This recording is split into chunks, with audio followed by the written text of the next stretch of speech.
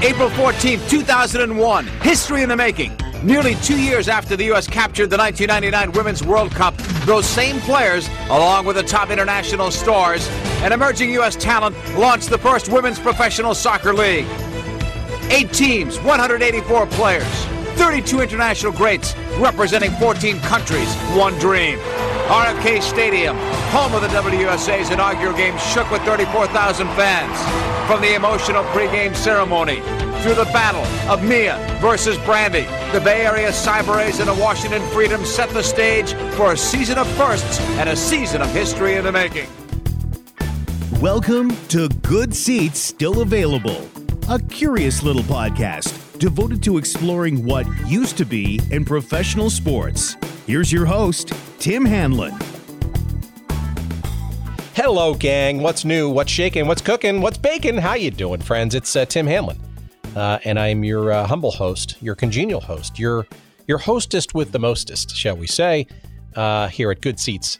Still available, our curious little podcast journey each week, believe it or not, into what used to be in professional sports. I welcome you to the proceedings. Thank you for finding us, as always. Not always easy. In podcast land. We try to make it as easy as possible. God forbid, we're available just about everywhere you can find podcasts, for God's sakes.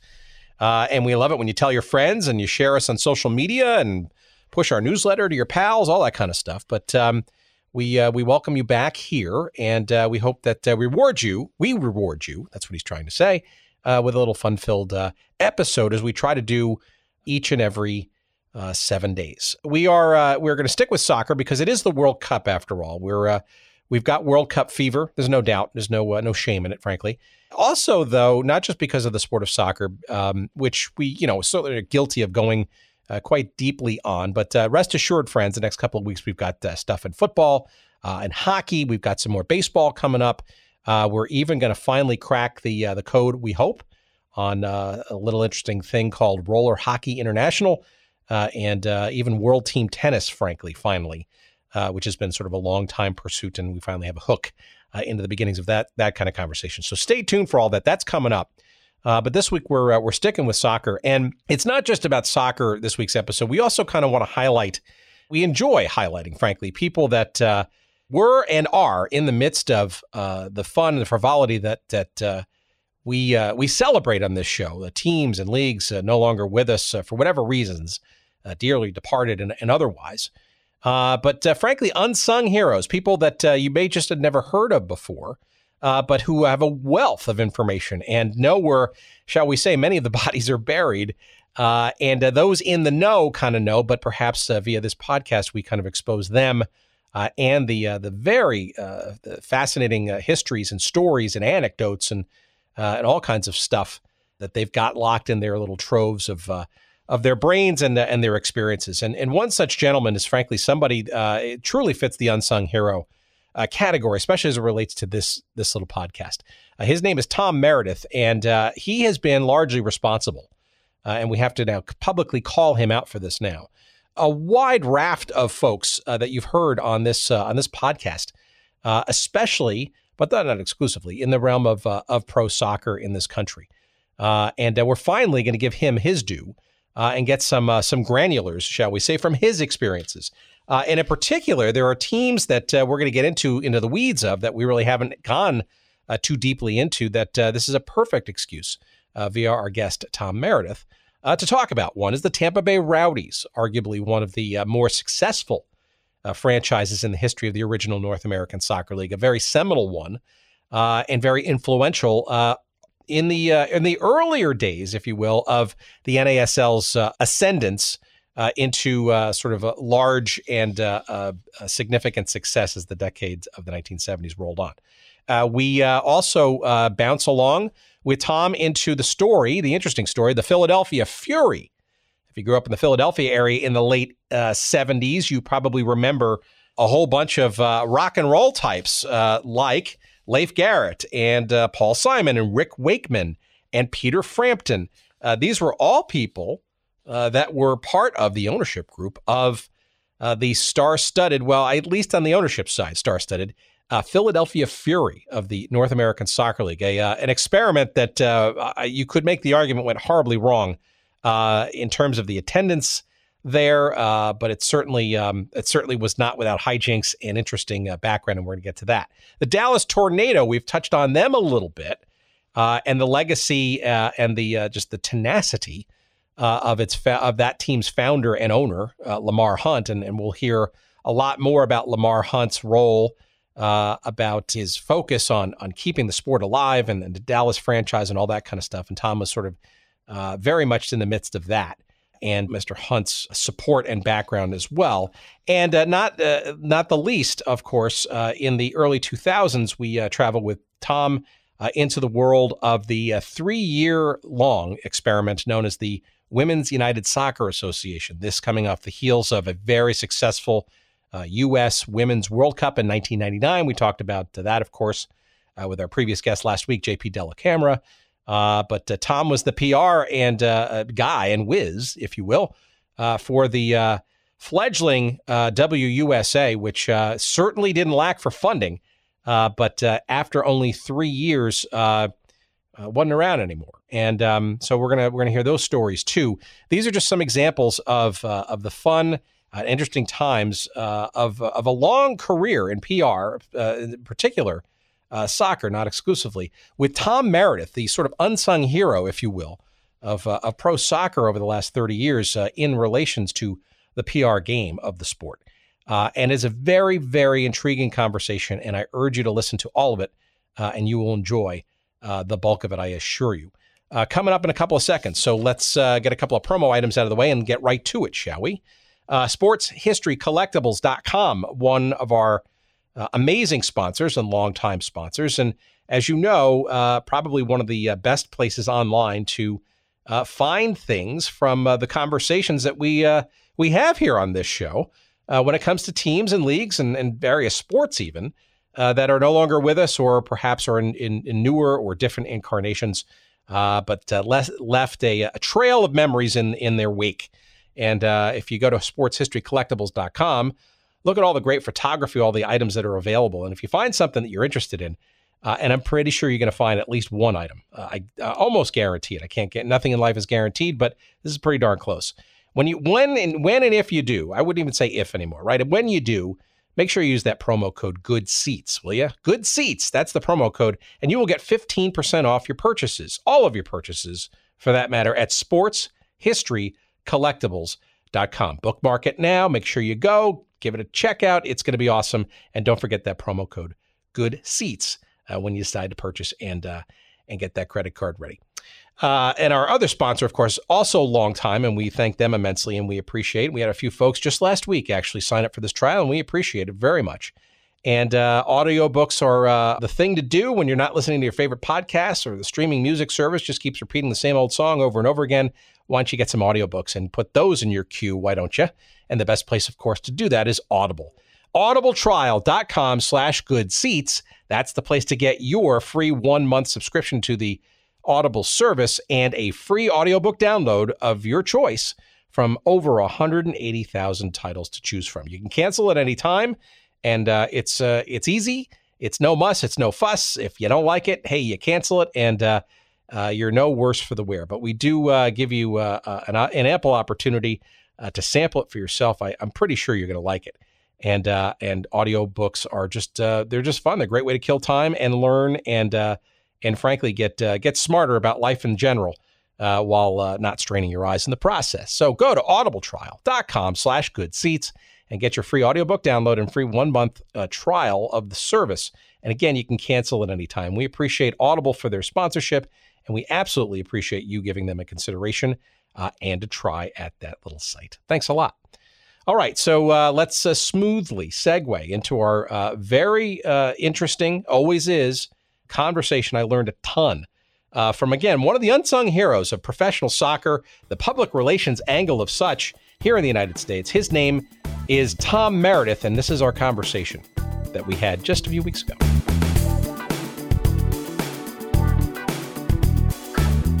Perhaps as we sort of get going, maybe you can give our audience a little bit of a sense of who this Thom Meredith guy is and why he's been so helpful to us in the realm of especially pro soccer, but pro sports and various incarnations of teams and leagues that, for whatever reason, don't exist anymore. Who is Thom Meredith?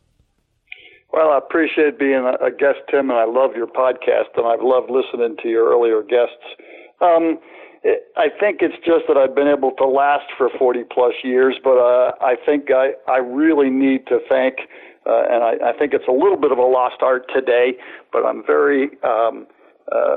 I'm a recipient of a whole bunch of folks, particularly early on in my career, that were mentors to me, and a lot of them have been friends now for 40, 50 years in the business. And in the sports business, it kind of goes around in circle. Usually the good folks that I know have been around in a lot of different sports, and I've just been real lucky to have a bunch of mentors. And I think the other thing is because I've been lucky enough, and it's all serendipity, is I think I've been lucky enough to be in a lot of different sports, American football, tennis, soccer, of course, which is my first love, in that I think I've taken things from the other sports and used them in my career in soccer, and then vice versa in American men's professional tennis, which I did when I worked for Lamar Hunt, etc. So I've just been real lucky. I've lived a lot of places. I have a great wife of 42 years who I met at a soccer game, and she's been very good to travel around the United States and live in 8 states to ply my trade, so to speak. I wouldn't trade it for anything. Well, when you talk about the trade, so functionally, right? What would you would consider yourself largely as a promotion, well, more a PR kind of guy. That's pretty much your go-to skill set that you brought to the sports world over those many years. No? Well, I started as a newspaper reporter, which is probably the great training that I had for a very small 17,000 circulation daily in upstate New York, the Oneonta Star, which was in the hometown of the school I went to, Hartwick, which is very well known for its soccer programs over the years. But I think that I started as a PR person, particularly early on in the old North American Soccer League teams and in men's pro tennis, and also with the U.S. Soccer Federation when I was one of the early directors of communications there, when it really was a fledgling national governing body. But I think from there, I evolved into really liking the organization part of the game, and for the last half of the career, whatever number of years that is, 25, I've been very lucky to be in the event side. So I'm an organizer, or the glue between stadiums, teams, promoters, and the organization of putting games on. I've done it for the Cricket World Cup. I did it I was lucky enough to be part of the college basketball game played on the active flight deck of a carrier in San Diego, and then, of course, all the soccer games that we've done recently and been lucky enough to be a part of and see. Well, so it's also interesting too, I guess, as we sort of get into some of the weeds, and obviously some of the crazy stories that you've shared over the many months. I'm sure some of those will sort of come out here, but I'm curious, given your the longitude of your career, let's talk about maybe functionally the role of being a quote unquote PR person, and you're mentioning obviously both personally and I suspect as sort of a function in the industry, a morph, I guess, into PR being something much more, shall we say, polyglot, right? When it gets into presentation of events and maybe even social media. And I guess what I'm getting at is that the PR role of right, is far more maybe important and much more hybrid and maybe overlapping to other functions that might have been more, I guess, separately distinguished in the past, and maybe has taken on some newer life and meaning in today's sort of modern digital world. Is that a fair assessment? Oh, absolutely. There's so many different aspects that have grown, changed, both in scope, numbers, attention to. Sure, we paid attention to the straight service to media when I was involved back in the old North American Soccer League days. But as you referenced, it has certainly changed a billionfold on any level, whether it's the individual professional team, the league, the one-off international game, a national governing body or a federation, and certainly the rise of social media. And I'm in no way, I'm an old guy, so in no way do I totally understand the social media aspect of today and how far-reaching it is. And as some of your previous guests have talked about, Jim Trecker in particular, in terms of, you know, some of the things that we did in soccer and that happened at the Cosmos, for example, the advent or the idea that a woman was allowed in the locker room, which in those days, in the 70s, a lot of teams and leagues fought, or at least turned their back to, and now it's just happenstance. But certainly to your original question, the scope, the attention, certainly the attention for our sport has grown.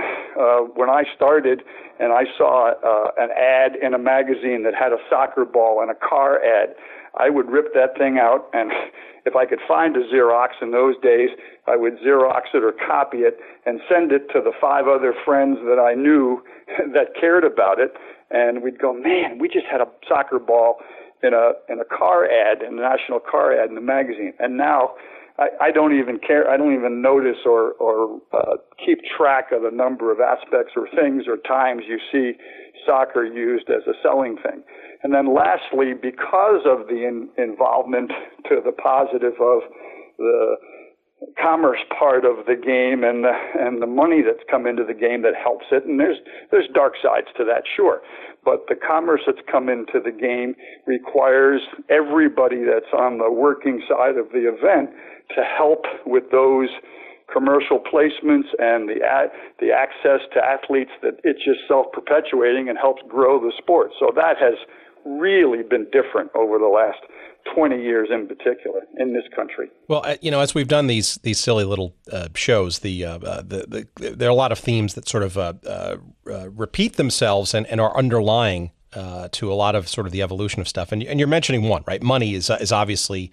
I mean, we're going to sort of go back, I guess, and sort of get to your how you sort of originally adjuncted into this crazy sports world. But, you know, I don't want to say it was sort of a quainter time, but it probably certainly was certainly when it came to the money and the business side. Now, that said, right, I mean, there are plenty of sports entrepreneurs that have been around for, you know, the earliest days of professional baseball, for example, right, who've always been, you know, thinking about sort of the money and the businesses or business opportunities related to such sport. But you know, the magnitude, you know, we see it in today's World Cup or the U.S. getting the 2026 World Cup, right? I mean, promising FIFA something on the order of $14-15 billion in profit. That's just it's a light years away from perhaps when you even began a fledgling little PR and sports career back in the early 1970s. Certainly, and it is a little discomforting. That's about as strong a word I'll use as some of the aspects in today. And I was a little bit uncomfortable as a fan seeing that promulgated, the $14-15 billion thing. But that's the world we live in. I still think that there is a certain code that I hope everybody adheres to in terms of doing the right thing, both on behalf of the sport and behalf of the people on both sides of the ball, so to speak. I might be old and I might be a curmudgeon, but I hope that is still part of what people think about. The other thing I wanted to insert is that the context is important. I've referenced 25, 30 years ago, and I would suggest that in some respects that's a lost aspect or people don't educate themselves as to what it was like in the old days and the players and things. You watch the NBA Finals, and LeBron is all of a sudden the greatest of all time.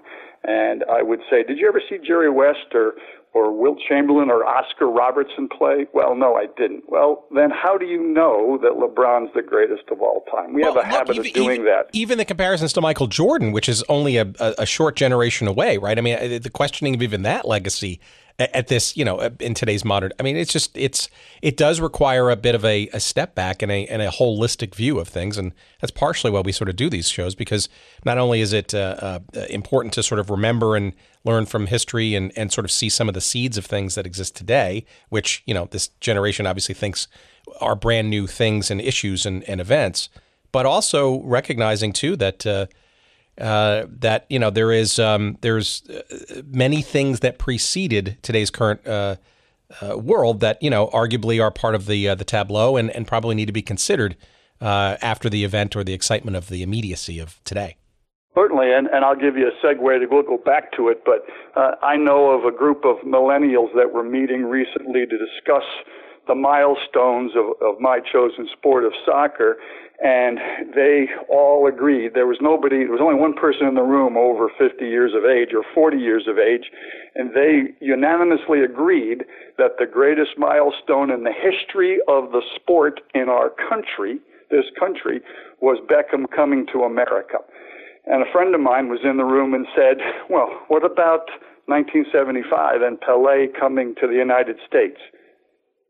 Well, that doesn't count because A, there weren't enough eyeballs on it at the time, and B, that league went out of business, so it doesn't count. Yeah, perfect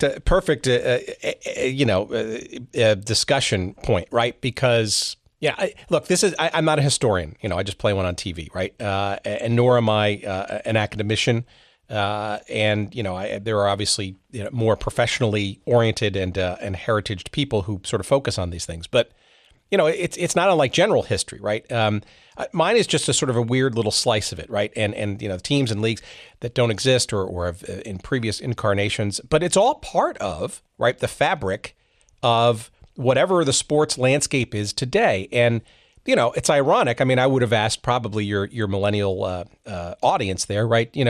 Where does the name Portland Timbers come from, right? Where we've heard of the San Jose Earthquakes. That wasn't chosen to replace the original name that Major League Soccer had for the San Jose franchise, right? It went back, decades prior, and it's a throwback, it's a callback, and there's a history there, and it's important. It would be interesting to know or hear the audience sort of respond to that, and maybe, frankly, not understand sort of what came before Major League Soccer and David Beckham. Right. Well, a couple of points, too, and it happens today. I saw it with a story about the Eagles getting their Super Bowl rings, and emblazoned on the side of it is world champions. And that's driven me nuts for 50 years.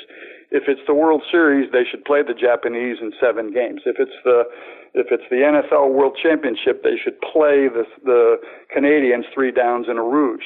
And I think it was, I'm a cliche guy, I think it was Kissinger who said once that Americans have 5% of the world's population and 95% of its sporting arrogance. We think that all of our sports are what happens in the rest of the world, and soccer is, and that was really what attracted me to the sport, to be honest, Tim, in the beginning, was the internationalness of it, the fact that everybody played it, and when you have a World Cup game, you have a German referee, a team from Iran, and a team from wherever, and when the whistle blows, they kind of all know what happened, and they might disagree with it, but they know a foul is a foul. And in the NFL, you need somebody to tell you 6 times, was that offside or encroachment? And I think that's one of the things that drew me to the sport. Well, let's talk about that. So let's talk about how specifically you got involved, right? So let's dial the Wayback Machine to circa early 1970s, right? You're if I have this correct, you're essentially dropping out of college and joining the ranks of journalism by working at the Star in Oneonta, New York, and essentially being a sports writer, I'm assuming, and obviously having some exposure to a very powerhouse team in Hartwick College in the sport of soccer. Give us some sense of how you found soccer, or perhaps maybe even better described, it found you. Well, there's 2 things. One is that through a family circumstance, I didn't start college regularly like other people. I skipped my fall semester of 1969, my freshman year at Hartwick in Oneonta, which of course has 2 schools there, Oneonta State and Hartwick, that were both good at the time and good in other sports as well. And I remember going to school in December, and there was this morose around the college that I just said, what's going on here? Did I make a mistake? Did I pick the wrong place? Because everybody was really downcast, and I'm like, I asked the guy that I got to know, I said, what's going on here? He said, everybody's so sad. And he said, you don't understand. this place cares. We lost to Harvard in double overtime in the NCAA finals, and that atmosphere carried over to the college. And that fall, when I went to games, the following fall, I remember vividly it raining real hard, and a guy was in our dorm was sick. They carried that guy's bed with a canopy up to the field, Elmore Field, which is uphill in Oneonta, so he could watch the game. And I go, man, what is it about that sport? And in terms of being introduced to the sport, some people have epiphanies, some don't. Mine was November 28th, 1970, a Eastern NCAA Division I final, Hartwick and Harvard, the same team that we had lost to in double overtime the year before, with people like Timo Liakoski and Alec Papadakis. And on the Harvard side, although he didn't play in that game, and he's still upset about the fact that he didn't, Shep Messing was a reserve goalkeeper. That game was 3-0 Hartwick at halftime, and we ended up winning 4-3 at the buzzer, so to speak. And I go, man, that's something I got to be a part of for the rest of my life.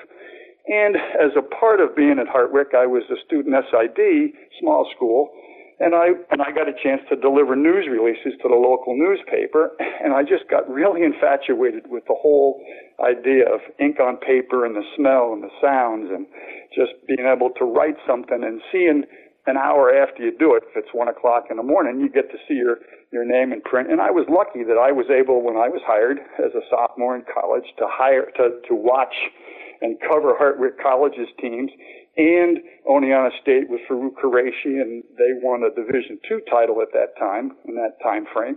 Plus, we had a Class A farm team with the Yankees that was really good, and a whole bunch, and I was 28 miles from Cooperstown, the Baseball Hall of Fame, so I covered 3 or 4 actual Hall of Fame inductions. And so all that sort of led to me being really trained well. There's something when you're a 20-some-odd-year-old kid in those days, and it might be lost in some respects today, but there's something to be told when you come back from a game. I need 8 inches of copy, I need it in 20 minutes, and off you go. And if you don't, your story doesn't get it in the paper, and the next time the editor or the sports editor is going to give you a hard time. So that training about being on deadlines and being able to think quick. I saw my first dead person when I worked in the newspaper. I knew how to take an obituary correctly from a guy that had been doing it for 4 years. So you learn those sort of things, and that discipline has carried over for me, fortunately. All right. So how did you stumble into this fledgling North American Soccer League? Because arguably, in the early 70s, right, it was pro soccer in this country, right, had sort of gone through a life or frankly death experience, right, after a pretty amazing assemblage of people putting some money into it in the late 60s, and it frankly basically collapsing, and was really on life support in that early 70s. But how did you get snagged into what was then, I guess, a re-fledgling NASL and Pro Soccer League? Well, through 2 people that we'll talk about quite a bit potentially here. One is Francisco Marcos, who is the guy who founded the United Soccer League system and should be in the Soccer Hall of Fame, in my opinion, in this country. He took me under his wing, one of those mentors, and he by his own passion of the sport, introduced me to the passion of it. And really, I'm a book-learned soccer guy. I didn't play. The other is Al Miller, who was the coach at Hartwick when I was in school there, and then went on to coach at the Adams. But Francisco also got involved nationally with the Federation at that time, also pretty fledgling and mom and pop. But he started a magazine on behalf of the Federation, Soccer Monthly, which probably was ahead of its time and certainly was a financial drain. But I wrote a lot of stuff and assisted him as the assistant editor of that magazine. And one of the things we did is we went to New York from Oneonta and interviewed Phil Woosnam in his offices of the old North American Soccer League, and then went to see a Cosmos game at Hofstra. That's 1972. And then Al Miller, being the first American, or the first in modern history American to coach in the professional leagues, went to Philadelphia. I never worked for that team, but I certainly saw went down with Francisco and saw a bunch of games and knew a bunch of the people. And that's how I got sort of introduced to the sport. And then in November of 74, it was about 10 degrees in Oneonta. It was snowing, and Francisco was leaving Oneonta to go be the first PR guy of the expansion Tampa Bay Rowdies in the North American Soccer League. And he said, why don't you come with me? Didn't have a girlfriend. Lease was up. Owned my own car. 10 degrees, 75 degrees, November. I go, I'm in. And we moved to Florida. And I helped him in a very small way, and it was a great experience, help arguably the best brand next to the Cosmos potentially in that mid-70s period, help him and the rest of the great folks in Tampa Bay start that team before the Bucks came along, and they won the championship in 75. So that sort of cemented my interest in the sport. All right, so give our audience a bit of a sense of Tampa Bay. It's in 1974, it is an expansion franchise in a newly aggressively expanding North American Soccer League. Maybe you can give our audience a sense of sort of the time and the tone of Tampa Bay. You're mentioning before the Bucks came to town. This is obviously during the construction, or perhaps just after the construction of Tampa Stadium, the old Sombrero. Old Sombrero, right? And I'd love to give our audience a bit of a sense of what this Tampa Bay franchise kind of was in its early days, because it was arguably a seminal franchise over time in the NASL, and frankly indicative, I think, of the renewed spirit that perhaps Mr. Woosnam had given you during that first interview about how this league could be a national and international phenomenon in the years to come.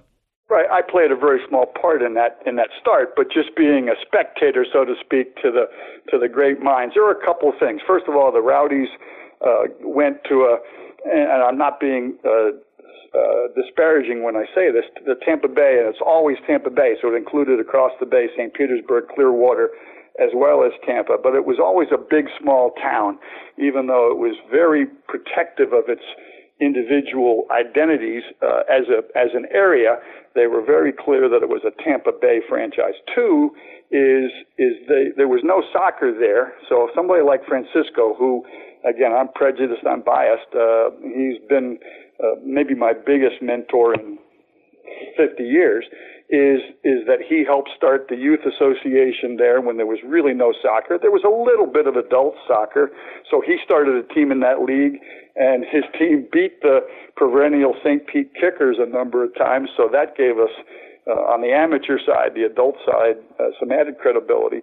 But the folks that were involved in that team, from ownership, George Strawbridge, who was an heir to the Campbell Soup fortune, to Bo Rogers, who was the GM, Marty Rockberg, the marketing guy, Francisco, Eddie Fermani was the coach, who then got spirited away to the Cosmos, as you know.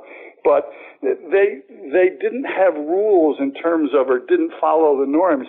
You know, soccer's a kick in the grass. They had a song written. And the guy who wrote that song, Soccer's a Kick in the Grass, an advertising firm in Atlanta and Tampa offices, he'd never seen a game. They just did a lot of research and made it fun, and it was a great thing to go to. And again, they won a championship 2 years before, or a year before the Bucks started, which helped a lot, right, in terms of timing. And I think those stories were repeated in a bunch of the markets around the country, whether they had a team like the Tornado that maybe was around from the 67, you referenced the USA, the original situation that occurred in pro soccer in this country after 66 World Cup, where two competing factions fought it out, and there were not many left standing after that. But you had Dallas, you had San Jose, you had Portland, you had Seattle, and Chicago with Lee Stern. Those teams came up and filled the void, I think, for a number of places that either in those days couldn't be or wouldn't be, or were priced out potentially of other major sports, whether it's the NFL or Major League Baseball, or in some respects the NBA. And it became the young thing to do, the place to go, to have fun. And they didn't subscribe all the time to all the cultural and athletic norms in those days. Not nefariously, just in terms of having fun. And I think that that's probably the major thing that really made Tampa work. And they had great rivalries with Fort Lauderdale and the Cosmos, as you know. And I think that all added to it. Would you say that the arrival of that team in '74 cemented or maybe even got going the opportunity and or rationale for the NFL to finally expand there in '76 with the Bucs? Well, it was about the same time. One of the great trivia questions of all time is that the original owner of the Buccaneers, when that franchise was awarded in June of '74, was not Hugh Culverhouse, the Jacksonville tax attorney who eventually got the franchise and played games 76, 77. The original owner was a guy named Tom McCluskey, who ironically was the Adams owner in Philadelphia. It was a builder and who Al Miller worked for, etc.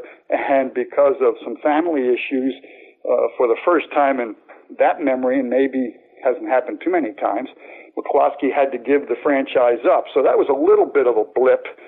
But again, I think that back to your original question is I think that the fact that we opened up that market to professional sports, and a team from Portland would come. They didn't have professional sports there except for spring training and that kind of stuff. So they really helped, and the media was very receptive. Francisco again was sort of like the Masonic approach that he really was very energetic, knew his business, and just sort of dared them to come in and watch them, and they would have a good time, and they saw the fun.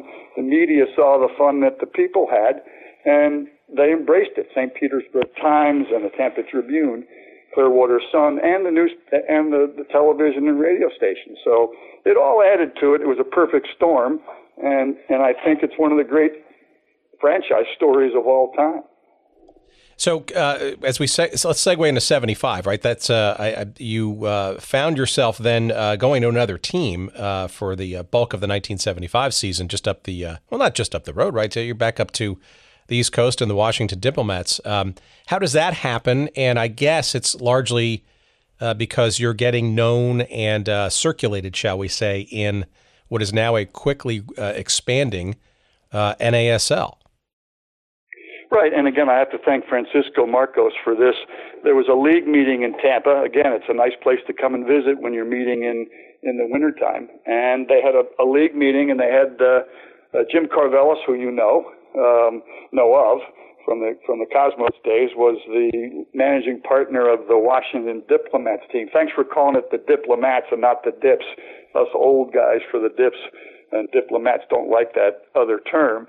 But he was looking for a PR person, and Francisco said to me, I don't think you're ready yet, but go and have fun. And I went, and that was when Pelé came to the NASL, and we had a game in June, about a month after he had joined the league, and we drew 35,000 people to RFK, and people took notice, and I had a good time. We had probably one of the most fun experiences of my life was being part of a team where Dennis Viollet, a very famous English player, still holds the record, I believe, for most goals scored for Manchester United in a single season, and he was the coach of that team.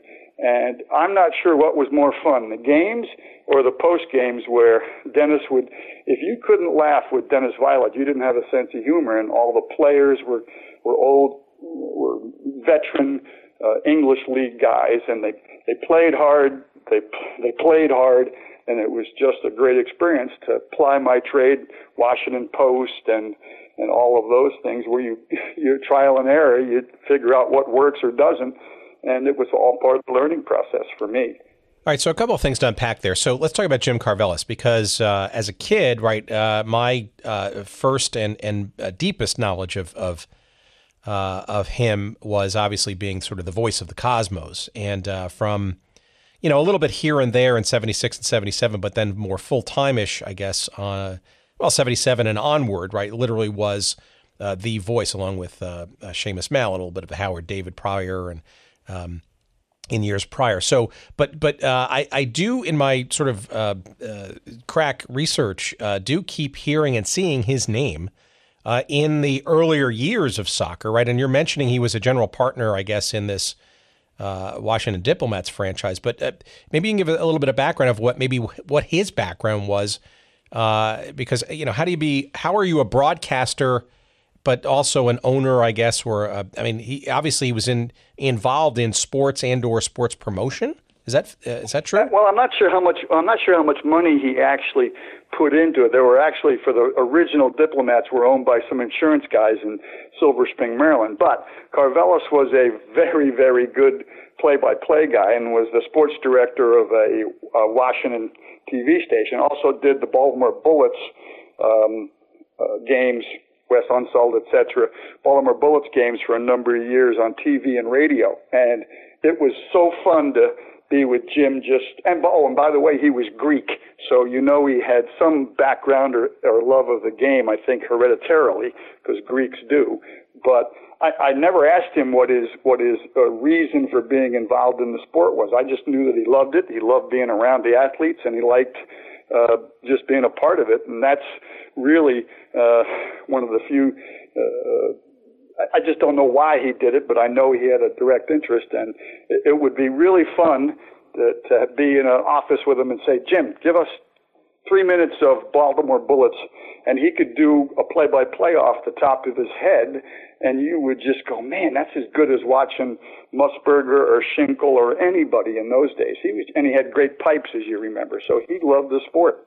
Yeah, no doubt, great pipes. I mean, I've had this conversation with a bunch of folks. Our episode with JP Dellacamera, which will be posting as we record this sometime later next week, and he recalls, JP does, sort of listening to in later years growing up with the voice of Jim Karvelas. And if you go back to some of those old YouTube clips of those Cosmos games, those games, and perhaps this is sort of through the halo or the filter of sort of a lost childhood and youth, right? Okay, so fair assessment. But those games hold up, right? And his broadcasts of those games hold up. And I said this to JP, I think, arguably some of the current announcers for Major League Soccer, let's say in this country, could benefit, because the way that he brought sort of professional chops, right? Good pipes, but also a good sense of, not only sort of like when to sort of, ramp it up, histrionically for a match, but also kind of knew sort of how to play the tone and the timbre of the game. When to lay out, when not to, and arguably, I think he's probably one of the better soccer, if not the best soccer broadcaster of a generation that maybe shows folks how it could be or should be done.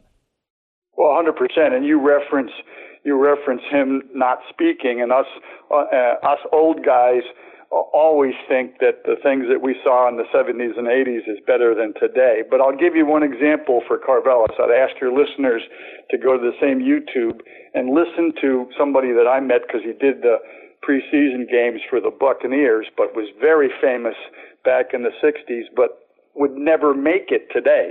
Go back and listen to Ray Scott, the NFL announcer, do football games. Man, you would go 30 seconds without hearing something, but Ray Scott was as good as it got to me in those days, and I think Karvelas was one of those kinds of guys. Yeah, I think underrated, and as the U.S. Soccer Hall of Fame gets rebooted in the fall, I would hope that one of the themes that they could sort of go back into is sort of the history of soccer and broadcasting in this country. And I think at that point, once that's some time is spent on it, I think you'll see Mr. Karvelas pop up and arguably on that short list, perhaps, of some of the pioneers that could be recognized or should be. There should be a broadcaster's list. You also mentioned Seamus, and the segue back to that Hartwig game that I referenced. And Seamus and I have talked about it a lot over the last 40 years, because he was an assistant coach. He was 50 years at Harvard in the admissions office before he retired, and then he obviously moonlighted, so to speak, as a sports announcer, a soccer announcer, so you know him from that. But I've spoken to Seamus a million times about that 4-3 Hartwick game. And his answer always is one that I love and I use when I speak at different things about Hartwick stuff. And he said it was the best day and the worst day he ever spent in the sport.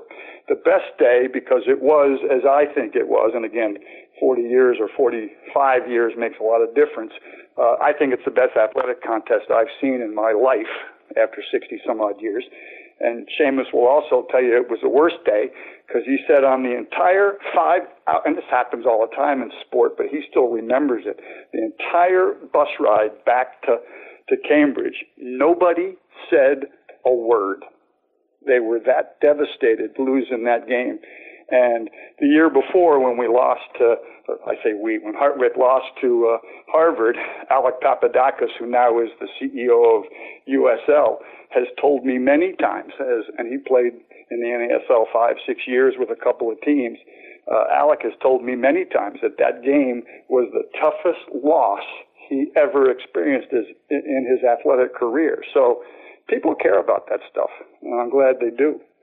Well, another guy that should be in that short list is Seamus Mallon. I mean, again, you go back to Carvelis and Mallon calling those games, and I think many people of a certain age sort of remember those games and hold them up as the gold standard for. And look, the Cosmos were a gold standard on a number of different fronts, but broadcasting was absolutely one of them, and hopefully it's rediscovered as the years go on and as we sort of look back at what is a rich history between soccer and broadcasting at this time. Let's go back to the Rowdies, though, because you did after that 75 season with the Dips.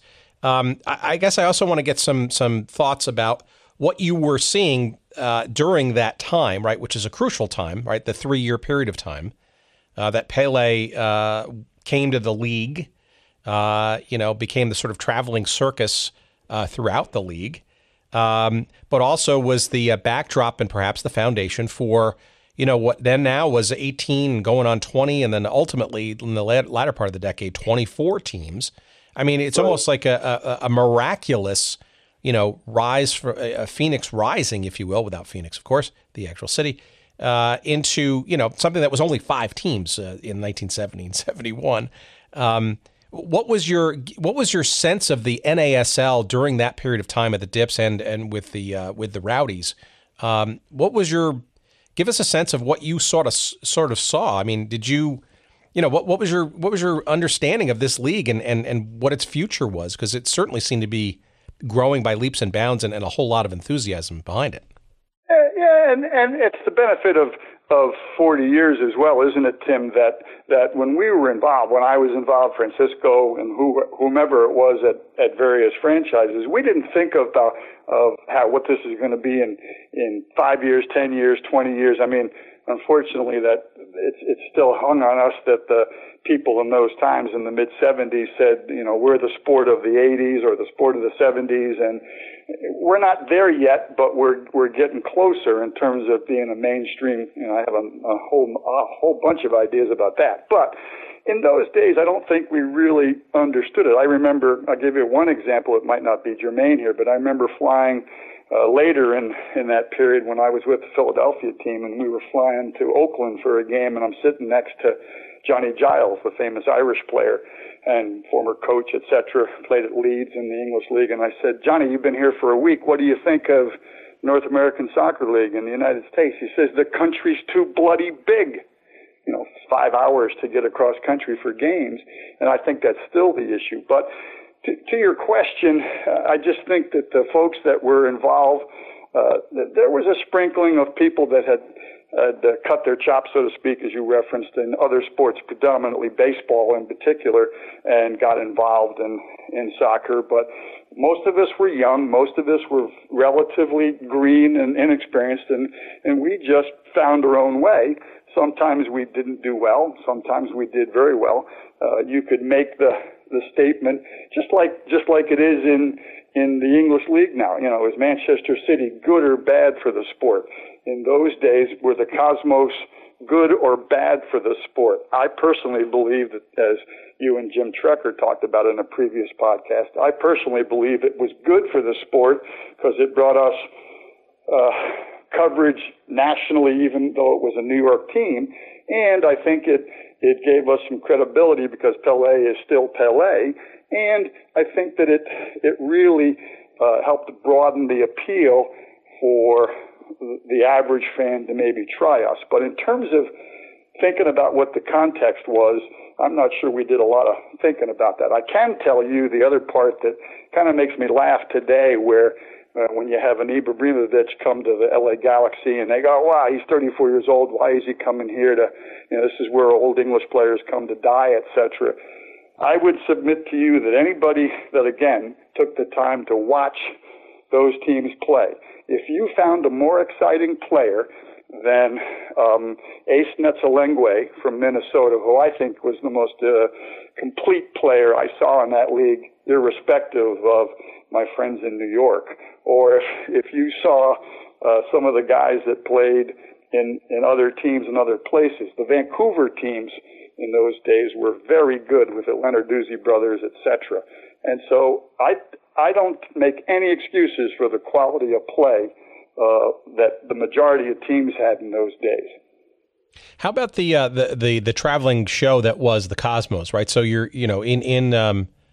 in Washington and in Tampa Bay, and we'll get to some of your Philadelphia experiences in the latter part of the 70s in a minute, but maybe even with the Fury as well. Give me a sense of sort of it feels like both pros and cons, right, of a date or two with the Cosmos, either with or without Pelé, depending on what year we're talking about. It almost feels like the arrival of the team for a game in those respective cities is sort of could be the best of times and then arguably the worst of times, given when the circus leaves town and the remainder of the season beckons. Any insights on sort of that sort of phenomenon? Well, absolutely, and I will say in Tampa's case in particular, the best of times were when the big bad Cosmos came to town, and we had some really huge games with those guys in 76, 77, etc. The good news was that the home team, Tampa, won a lot of those games, whether regular season or playoffs in particular. So that adds to when your home team wins in any sport, any league, any time, that helps you.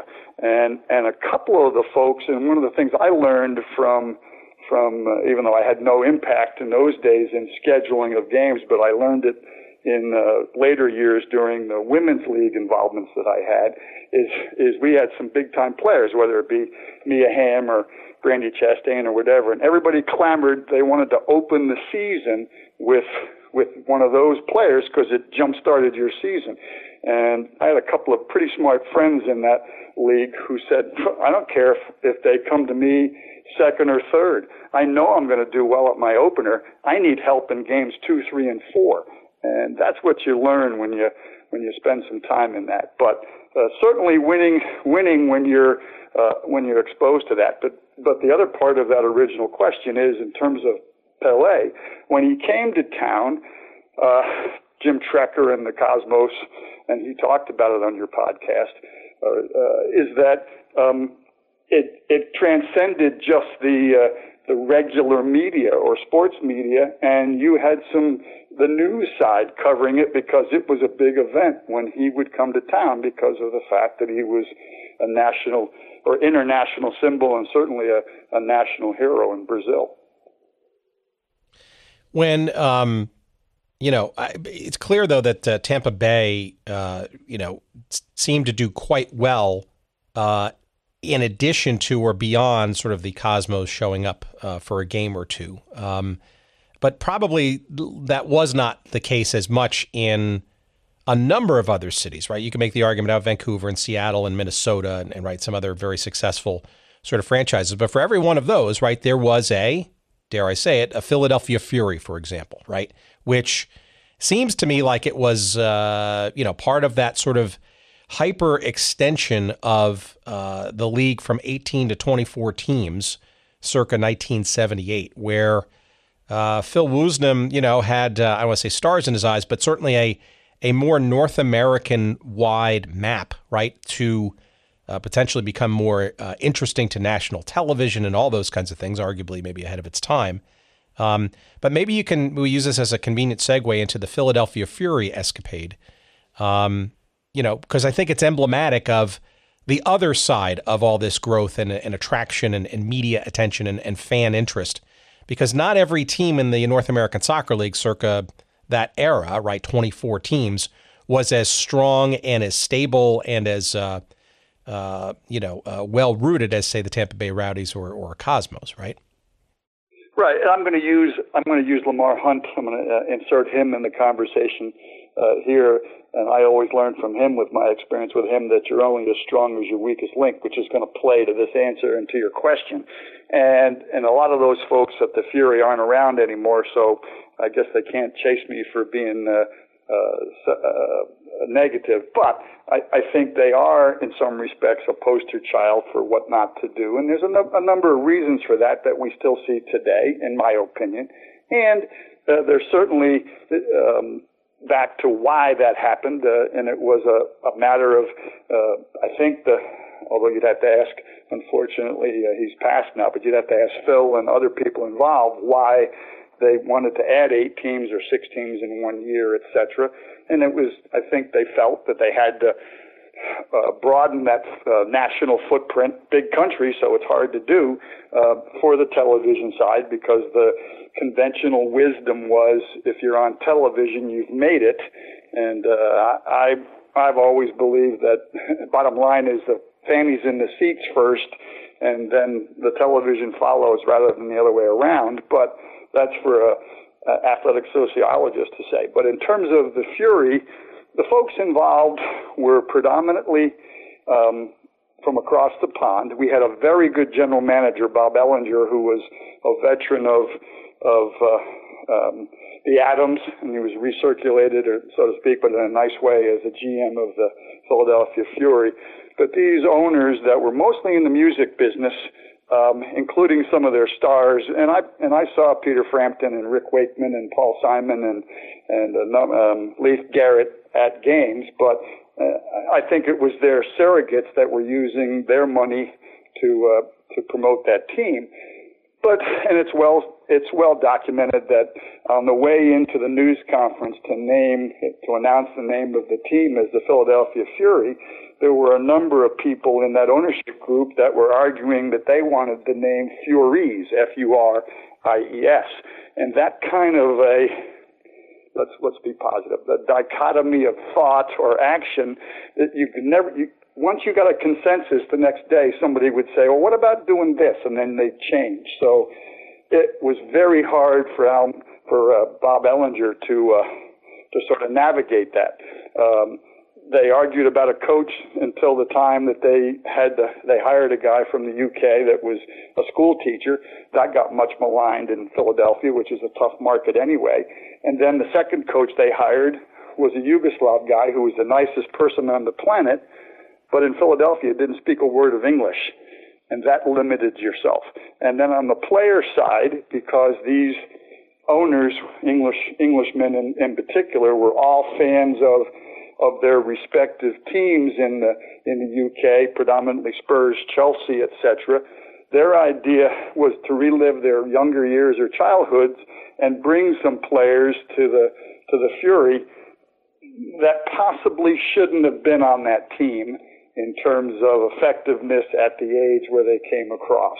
And all that was the perfect storm or hurricane in the opposite direction, and it was just a tough thing to overcome.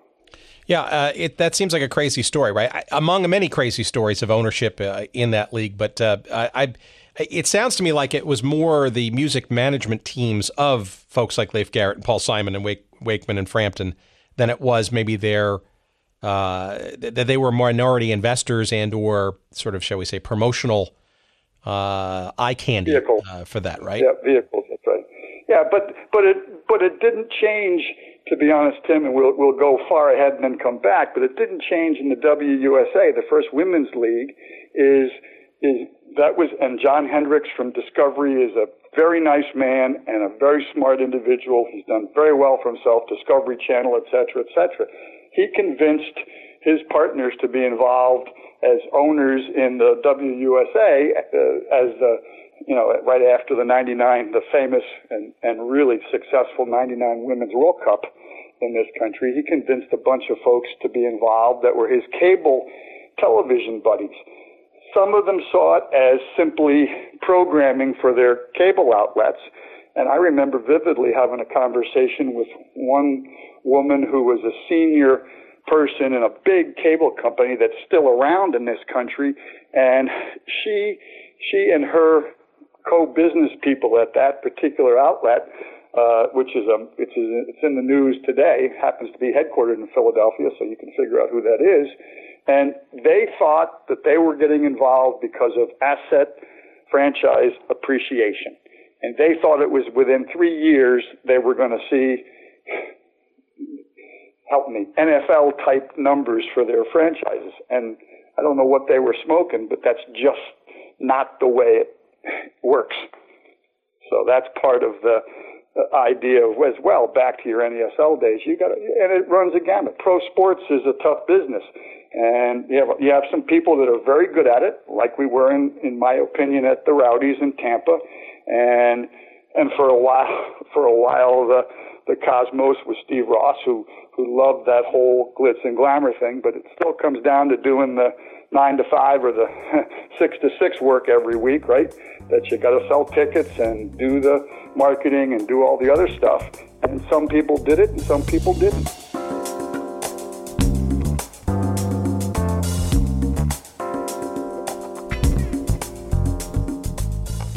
All right, just when it was getting interesting, let's bring this to a grinding halt, shall we? Just kidding. We got to pay the bills around here, and our friends at Audible have been very helpful in attempting to allow us to pay some of those bills, and we want to call them out now and remind you that a free audiobook download is yours for the taking, and also a free 1-month subscription to the service of Audible at audibletrial.com/goodseats. Again, audibletrial.com/goodseats for your free 1-month trial of the Audible service, and most interestingly, a free audiobook download for you to enjoy. 180,000 titles and growing every day to choose from, and there's absolutely no excuse to not find at least one title amongst that cavernous selection available to you that you won't find to be enjoyable and good for the soul, including a couple of books that might be interesting to our audience. And yes, some new ones, frankly, that I'm finally listening to. One that I'm listening to right now is by Carson Cunningham. It's narrated by Paul Bamer, and it's called Underbelly Hoops, Adventures in the CBA, a.k.a. the Crazy Basketball Association, which is really, of course, about the Continental Basketball Association, which for many years was sort of this ragtag minor league of the NBA. And it's a book I'm about 2 chapters into right now, and hopefully maybe a guest will get for a future episode. Also, in my queue, next up, is another guest that I'd like to get, and her book that she wrote is also narrated by her. Her name is Jeannie Buss, and of course, Jeannie is the daughter of Jerry Buss, of course, the wildly successful founder of the Los Angeles Lakers and the LA Forum, and Jeannie is clearly today the brains behind the Los Angeles Lakers today. She and her brothers were active, of course, in things like, along with her father, World Team Tennis, the Major Indoor Soccer League with the LA Lasers, all kinds of stuff. So her book is next on my list. That's called Laker Girl, and that too is available on Audible. And again, it's one of the many thousands of titles that you can choose from when you go to audibletrial.com/goodseats. And again, you too can get your free audiobook download to give it a try, perhaps one of those 2, or perhaps one of the other 180,000 titles available to you as well. Give it a try, audibletrial.com/goodseats. Thanks for listening, and back to our conversation.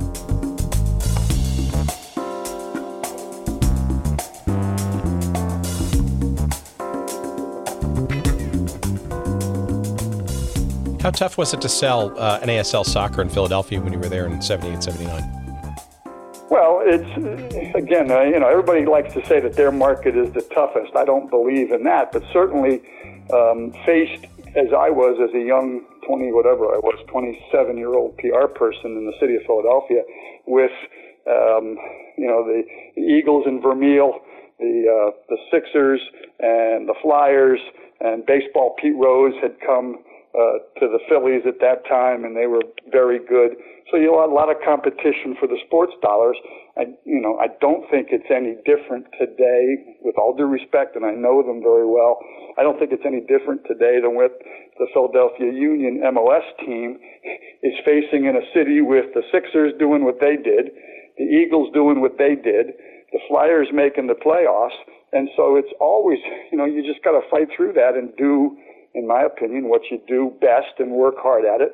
But in terms of working in that market, I'll give you one example that I remember vividly. Is Bob Ellinger came to me one day and said, we want to make an announcement this week.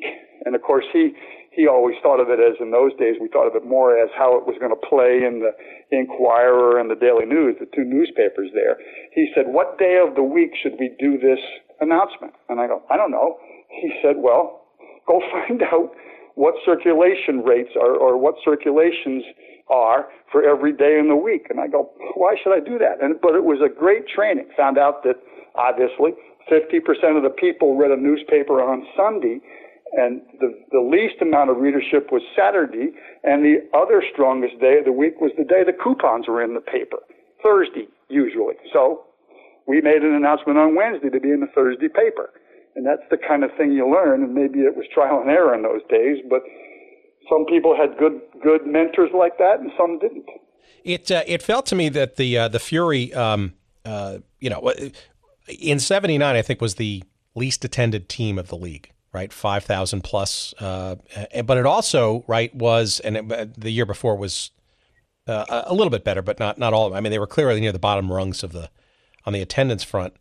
But I'm curious as to whether the difficulty of selling within Philadelphia, given all the other things going on in the sports world around that time in Philadelphia, but also it seems to me that just the team was relatively subpar. I mean, it never had a winning record.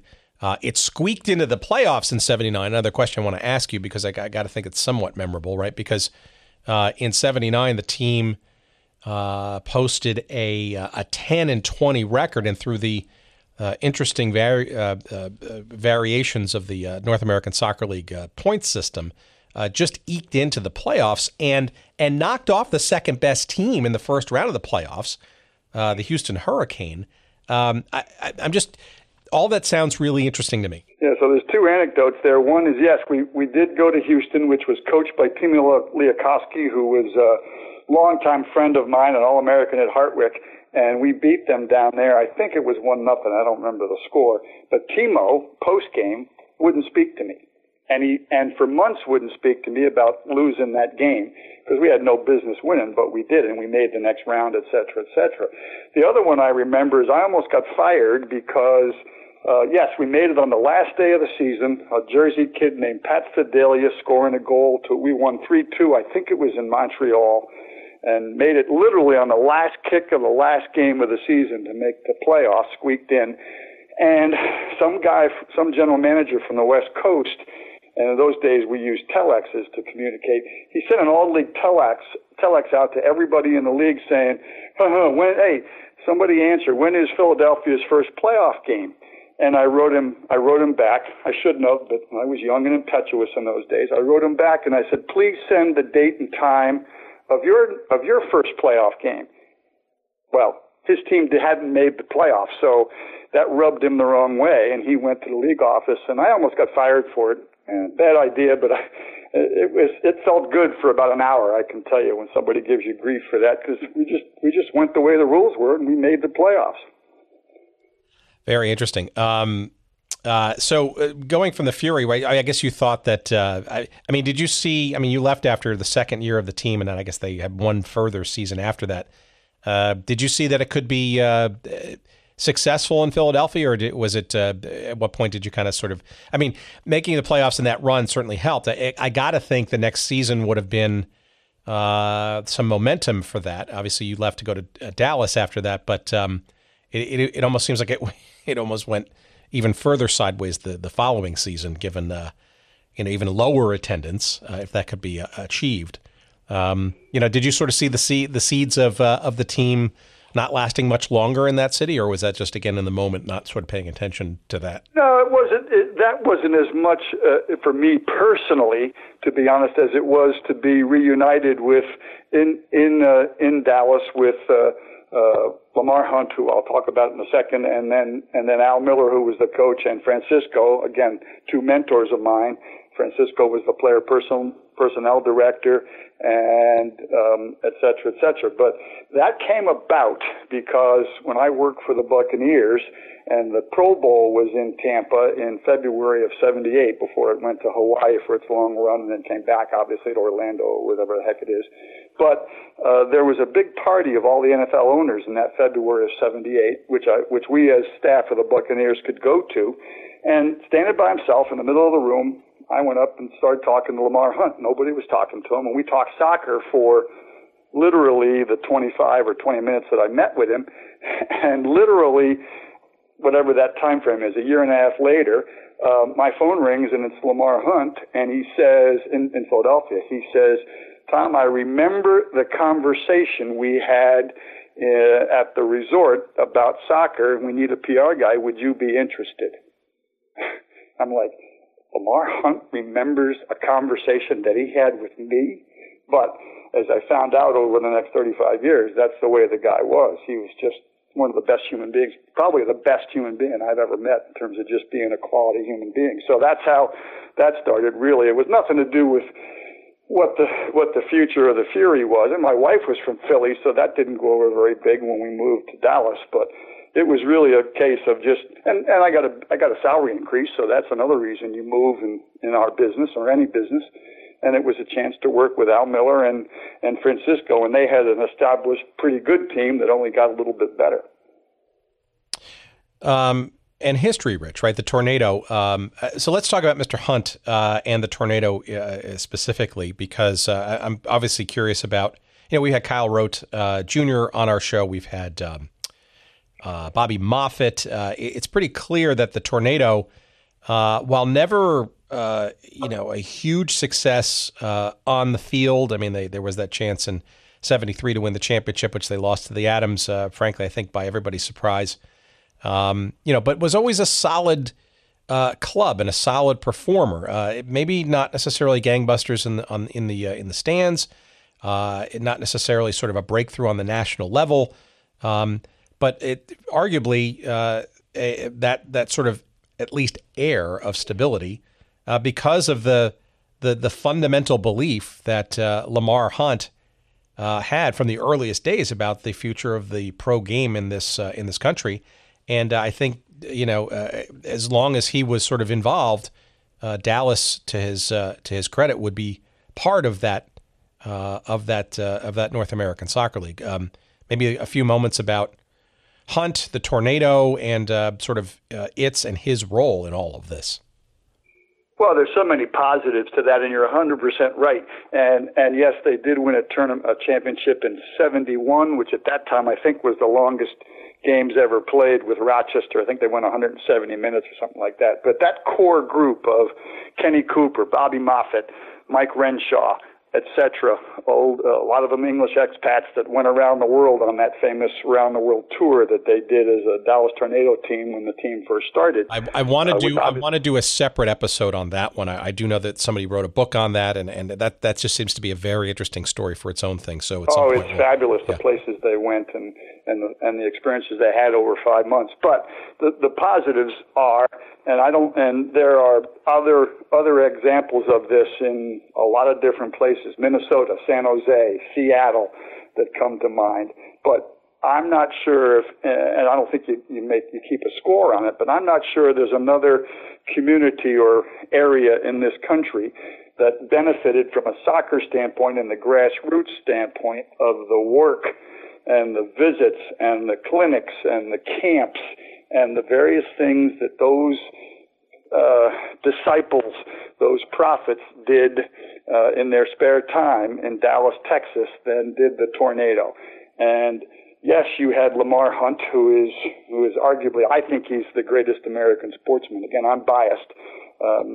I knew him for 35 years and worked for him for whatever it is, 7, 8, 9. And there's not a better human being and another classier human being than I've ever met than that man.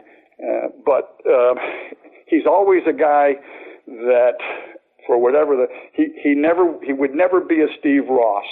I remember shifting gears. I remember talking to Dick Vermeil before he went to the Chiefs, Lamar's NFL team, and asking him in those days, this is in the 80s now, how come the Chiefs will never make it big? And he says, because Lamar is too cheap to pay assistants, good assistants, what they're worth. Now, that all changed when they had some change in the boardroom at the Chiefs, not from Lamar, but their general manager, presidents, etc. But Lamar always believed that you were always as strong as your weakest links, and he didn't want to, I think it was in his DNA, not to flaunt his economic power, and so they never spent the money that potentially that other teams did, Cosmos or Minnesota with the 3M and General Mills guys. So that's part of it. But in terms of the positivity and I believe I could say with some degree of authority that I don't think there's any city or any area that benefited more from all the years of their work.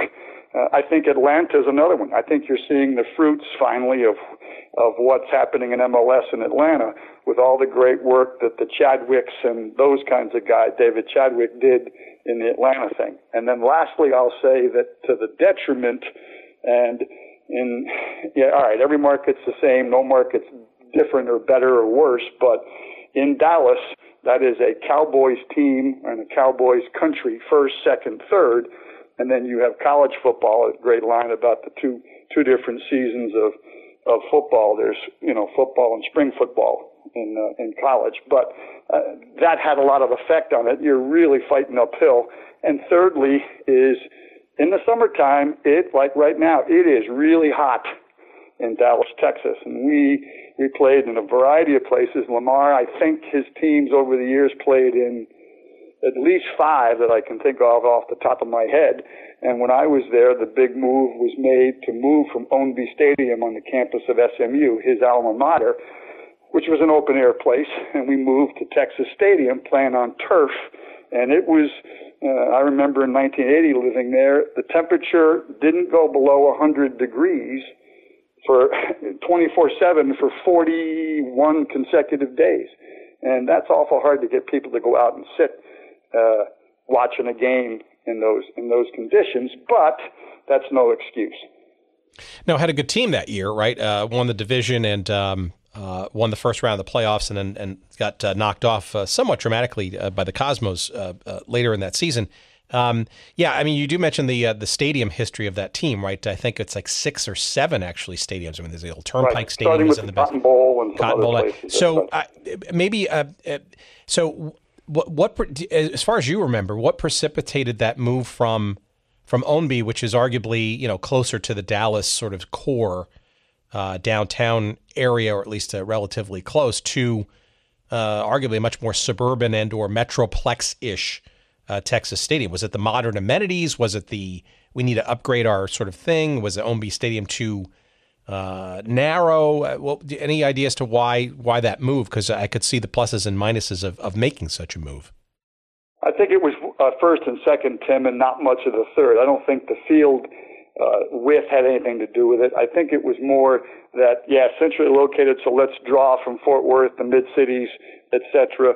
And I think it was, hey, we're playing in the house that Tom Landry built with the hole in the roof, and people have a familiarity with it, and let's try to increase our visibility with that. And, Lamar had a number of general managers as well. All of them bring a different perspective and a different approach to it. At the Ownby years, at least at the end, he's still around. You should chase him. Dick Berg, who was in San Jose and then in Dallas, maybe the P.T. Barnum or Bill Veck of his time in the North American Soccer League. He was the GM and no holds barred at Ownby, and they did pretty well. Had a pretty good team with Jeff Bourne and some other players. Then Al Miller went very German and had some German players playing at Texas Stadium, and Dick had left. Another guy came in who I work for, Kent Kramer, and people have different ideas. And Lamar was very good about listening to other people and supporting his staff, and those decisions were made, and so off we go. Well, so I guess I really want to get into the 1981 season, right? Because that's when the bottom kind of fell out. I mean, the Tornado, I think, only managed 5 wins in 81, barely reached 5,000 or so per game. And at the end of the season, I guess Hunt and team recognized or gave up or had enough, right? I guess based on my research, I think at the time they were sort of quoted something in the neighborhood of $15 to $20 million over the decade plus in losses.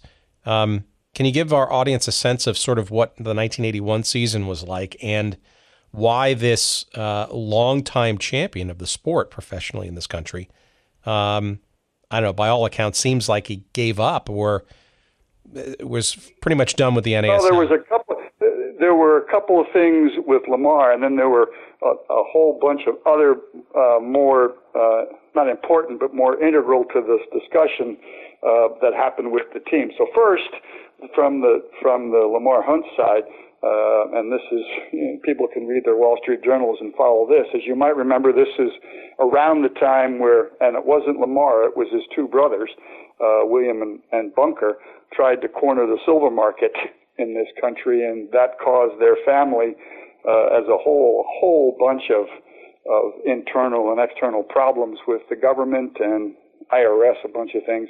Number two, Lamar as a person involved in a whole bunch of different sports, including, and people always forget that he is still, his family, first Lamar and now his family, were the original investors and the original majority investors from 1967 in the Chicago Bulls. Lamar was very proud of the 6 rings that he had as that owner, and never met in his entire life before he passed away. Never met Michael Jordan. Had a bunch of chances and decided not to because he was superstitious about it. So Lamar's other business at that time was WCT, the tennis outfit. He was being sued by the Pro Council and the so-called other aspects of the men's professional game, which took up a lot of time, a lot of money. You referenced the 15 or 20 million, which yes, that's a lot of money to anybody, but he lost every bit of twice that, if not 3 times that, in his time over about the identical period in men's professional tennis. So those pressures weighed. Then from my perspective, as I remember, and I have a little bit of benefit of time, but some of the details might be a little cloudy. But so there was another that change I talked about in terms of the leadership of the team, and Coach Al Miller left. He quit in the locker room the previous season after losing that crazy Cosmos playoff game, and another guy took over who was the logical choice. Nice man, I knew him for a long time, still good friends with him, who had played for the team, and he was the assistant coach. Great story. Great number 2, not sure how good a number 1 he was, and they didn't have a very good team, and there was friction between him and the general manager. So he got fired. They brought another guy in to be the coach, and it just continued to go south. And I don't know if it was as much as characterized as Lamar, quote-unquote, throwing in the towel, but he had a chance, and what they eventually did, as I remember, was join forces and combine their teams with the Tampa Bay team at that time, and the assets of the Tornado and its legalese and economics, and I wasn't privileged to that, but I think he thought that if he was going to at least downsize, he could be a part of arguably one of the better run or the most visible of the franchises in that league from 75 to 81. So, and it was the short-lived because obviously it went out of business not soon after that. Well, it's also around the time that you kind of stepped away from soccer as well altogether. I'm sure. I mean, I know you were tangentially related during your WCT days, obviously part of the sort of the Hunt orbit, and obviously then brought sort of into the sort of U.S. Soccer Federation for years later worth of work, right? But the pro game, right? Certainly, arguably, you got an early seat in the sort of maybe beginning of the end period of the North American Soccer League, and I'm really curious to hear, say, in the years that sort of followed, certainly 84, 85 by that time. Now, I guess firmly ensconced in the USSF and other parts of the sort of broader soccer hierarchy in this country. What was your assessment and/or perception, and frankly, maybe gut feelings about what ultimately became the demise of the professional league? And I remember it very vividly as sort of a very dark period of time, right? Where, having grown up and being entranced by this North American Soccer League, having it all basically go away, you kind of wonder what the hell the future of the pro level of the sport was going to be in this country, right? Well, the sport across the board, it was a very dark period, as I think you've had some guests that talked about previously as well. It doesn't need me to amplify it, but again, you're in the foxhole. You don't think about what the end of the war is going to be. All you want to do is get through that day or week or month. But it wasn't that negative just for me. It was just the fact that the league goes out of business in '84. You have that erstwhile attempt to get the World Cup in '82 that wasn't well done. You have a number of other people dropping out as owners of the North American Soccer League at that time because they just didn't see the future of it, and there was other things happening in their lives across the country.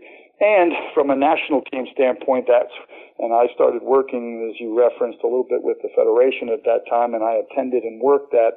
And my wife always said I had it backwards. I would take vacations from Lamar to go work for the Olympic Games in '84 and do some other things. And she said to me one day, "You have this backwards. Would you please go work for those guys so we can take normal vacations with our kids?" And she was only half kidding, but there was some truth to it. But there was the bad qualifying loss to Costa Rica, so we didn't qualify for '86, and there was no big time Division I professional outdoor soccer at that time, and it was a very dark period. And even though there were a core of us that loved the sport and just liked being involved and followed the game internationally, it was a very difficult time across the board, and wondering whether there was going to be a renaissance at some time in our lifetime, because certainly in those days, you're 100% right, it was a very dark time. Yeah, but there were also some flickers, right? Whether it was the 1984 soccer tournament, part of the Olympics, right, and that massive crowd at the Rose Bowl in Los Angeles, in Pasadena. The qualifying finally in '89, the shot heard around the world in Trinidad and Tobago, and making on our own merits, right, the 1990 World Cup, the reception of the actual hosting of that 1994 World Cup, right? Probably, I think it was a year earlier, back in 88, 89-ish. So it didn't die, right? It was sort of there, and our, the idea that the sport would not sort of go away per se.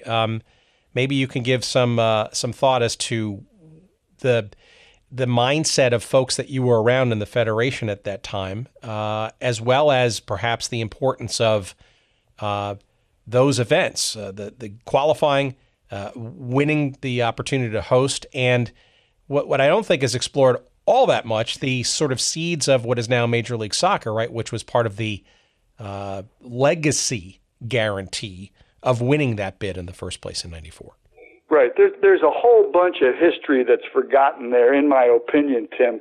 And let's talk a little bit about the thing that did flourish and really kept some of the flame alive. Okay, it wasn't outdoor soccer, it wasn't the rest of the world type soccer, but as you know, the Major Indoor Soccer League was really going strong at that time with St. Louis, Dallas, and a bunch of different places. St. Louis is the one that comes to mind with the Steamers, and then and certainly Dallas, the Dallas Sidekicks were big. And I remember, and this is sort of the disdain that some of the leadership had, When I first started working for the Federation, one of the first trips I took was to take 2 senior executives from our Federation to a sold-out reunion arena for a Dallas Sidekicks Tacoma Stars indoor playoff game. I think there were 4 or 5 members of the National Board of Directors of U.S. Soccer, the national governing body, who played in that game. It's in the top 5 athletic contests I've ever seen in my life. I mean, the noise was incredible in that building. And Dallas won in overtime, but in the middle of regulation, late in the game, tied, the 2 gentlemen with me leaned over to me and said, "Anytime you want to leave, we can go." And I'm like, "What?" And I, again, being snotty Tom, I said, "Well, I drove, I have the keys. Can I strongly urge us to stay until this is over, because it'll look really bad if you 2 guys leave before this game is over." So the indoor league had a foothold, and at least the ball was round, and people followed that. And then going forward, I'm going to insert a couple of things that, yes, 89 was big, 80, 89, 90, going to Italy, etc. But there were some things that were occurring over that time as well. Our team qualified for the Olympic Games, which, as you know, we haven't done the last, 2 quadrennials, which is a blot as well as it is for not qualifying for Russia. But the 88 team in Korea did very, very well. We were unlucky to lose to Argentina. We drew with the host country 0-0. We played true professionals in the Soviet Union and got spanked 4-2, and that was in 88. Also, the previous year, 87, we played in the Pan Am Games. And all those, to me, because I worked them all those experiences added to the player, the administrative, and the coaching acumen that we needed in 89, 90 to go forward. We play in the Pan Am Games in Indianapolis, and if you look at the score line, it's 2-0. We lost to Argentina. We win that game, we go to the next round. That game was 0-0 after 85 minutes, and I'm sitting because if we had won, CBS and Brent Musburger was going to do the next game on TV as part of they had the rights to the Pan Am Games. And I remember vividly sitting with Brent Musburger the entire game, explaining to him and telling him in the second half, "Brent, this 0-0, this doesn't happen against Argentina." Then we gave up a penalty at 87, and they scored, in essence, the hockey-type empty netter at 90, and we lost 2-0. But it was really close, and that's what happens when you play those games. And we got better because of it. So there's a lot of history there, in my opinion, that adds to that whole time as we continue to grow towards 90 and then 94. How did you get ensnared into the beginning days of Major League Soccer? You were more of an independent, running your own firm and doing a lot of work with lots of teams and leagues and federations and that kind of stuff at that point, if I'm not mistaken. Were you part of some of the sort of preliminary bricklaying, shall we say, for the pre and then earliest days of Major League Soccer? Well, one of the great things that I was able to do, first of all, I was working for the Federation at the time in that time period in the 90s, which was a very busy and very fruitful time with the U.S. Cups that we had done 92 and 93 with England and Brazil and all these teams coming here as trials and dry runs. We also had a very strong, obviously we had a very strong international friendlies period of time, and I was working for the Federation, and I was lucky. I saw 26 of 52 games live, and saw a game in every venue in 94. And so that added to it. But as I went around the country, one of my jobs, or my primary job for 94, I didn't work for the organizing committee at the time, but my job through Hank Steinbrecher and Alan Rothenberg, the Secretary General and the President at that time, was to put games on, help put games on, stage games in these markets that were going to have World Cup games in a couple of years hence. So I got to know a lot of the people that were in place there, both at stadiums and at teams, and a lot of those guys flipped over, so to speak. Dan Flynn in Chicago became obviously the Secretary General of U.S. Soccer, but he was in Chicago. There was Farouk Qureshi was in Orlando and then worked in Tampa, etc. So I got to know those folks, and it just it's like any other business, it's relationships, and I talked up involvements and got to do a lot of those things, a lot of those games, and got to know those folks, and were able to do a lot of things for those fledgling teams in those days. How did you get into the WUSA? We kind of hinted at it before, but I guess I want to sort of segue into that, right? Because obviously Major League Soccer had gotten off to a pretty darn good start and centralized ownership, and clearly things were sort of on the up and up. But obviously the 1999 Women's World Cup and the sort of second shot heard around the world, in particular the famous sports bra and Brandi Chastain at the final in the penalty shootout and all that stuff, right? A huge shot on the arm and momentum for the women's game. Maybe you could give, and you had a ringside seat of this, so I'd really like to hear your impressions of the impetus and the excitement behind launching the women's professional league, that being the WUSA circa 2000, and maybe a little bit of sort of the why perhaps that enthusiasm sort of waned relatively quickly. And we mentioned money before, ... Well, you're right. You're right that one necessarily and for sure led to the other. The absolute captivation of this entire country with the Girls of Summer 1999, and it was a fabulous time. I think I knew that it had arrived when I was at a game on a World Cup game on the West Coast. I can't remember. I think I was going from LA to San Jose or vice versa, and I was lucky enough because American Airlines was a sponsor at that time, although I paid for it. Big notice, I paid for it. I upgraded myself to first class, and every one of the men sitting in first class of that flight the morning after we had won the semifinal game, so it had to be coming from San Jose to LA. Every one of them was reading the San Jose Mercury or the San Francisco Examiner, and every one of them was talking to their seatmate about the Women's World Cup team. That's when I knew that we had made it, quote unquote, as an event in this country, when those guys were talking about it.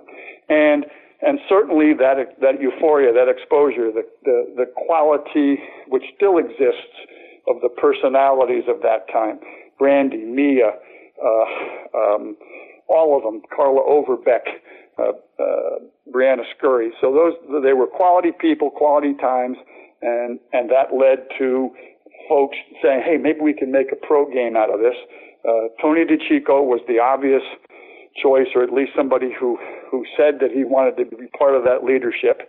And John Hendricks again, and the other folks that were involved, said that and knew that Tony was one of the folks that should be involved. Tony was the commissioner, so to speak, on the good side. It was also his idea, and he pushed for it very hard, just like the administrators and Alan Rothenberg and Marla Messing had done so during '99, pushed for, as you know, playing in big stadiums, Stanford Stadium, the Rose Bowl, which 3 years before you'd have been shot for saying we should do that.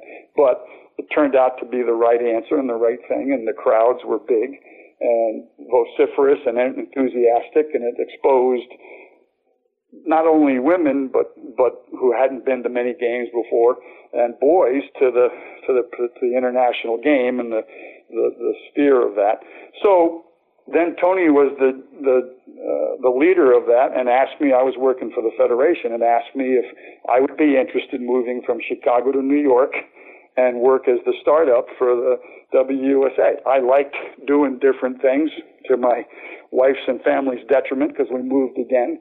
But I think that Tony was the right guy, and certainly we harnessed or used that enthusiasm for 99 going forward for WUSA, pregnant pause, then I think, and I could be part of that same group of people, but they really didn't know how to market the sport, and really didn't.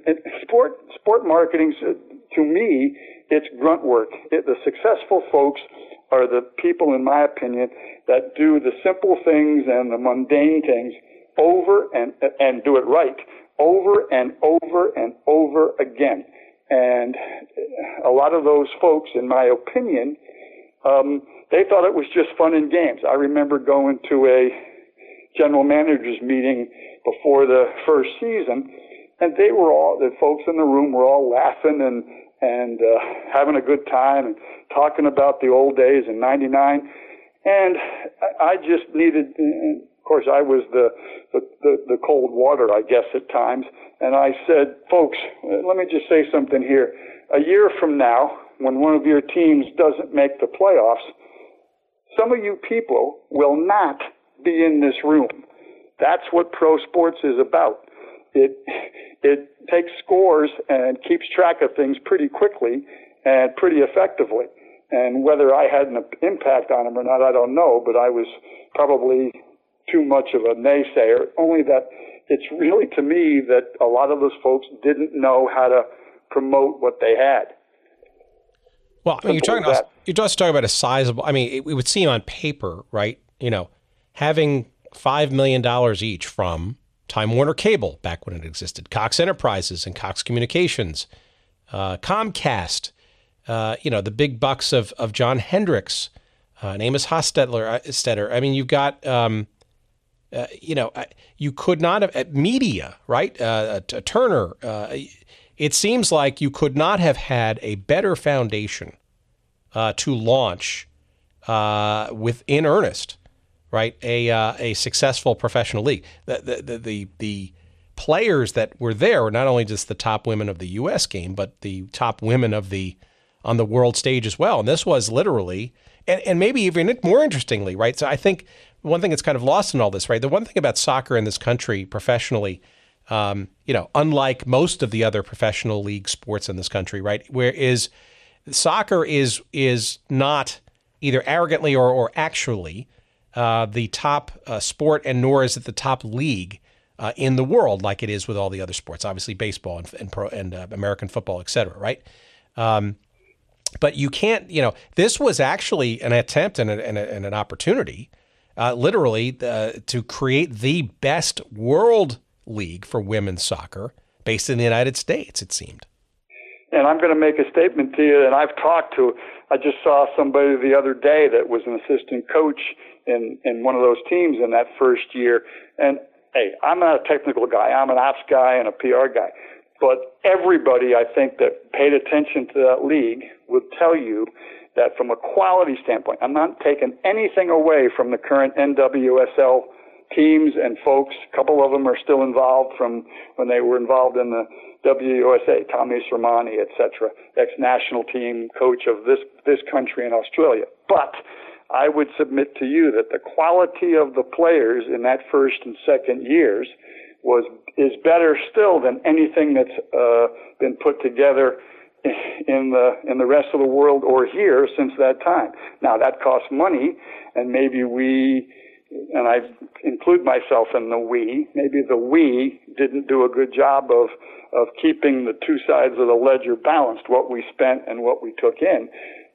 WAGs have said to me over the years, oh my God, $60 million, how could you have spent that much? And my typical Tom retort sometimes is, how much should it have cost? When you start a new professional American gridiron league, as they're trying to do again, come back to me and tell me what those guys are going to spend to start that in competition with the NFL. It isn't cheap, and maybe we spent money we shouldn't have, but I would tell you that from a product standpoint, it was certainly the equal, if not better, than anything that's been seen before.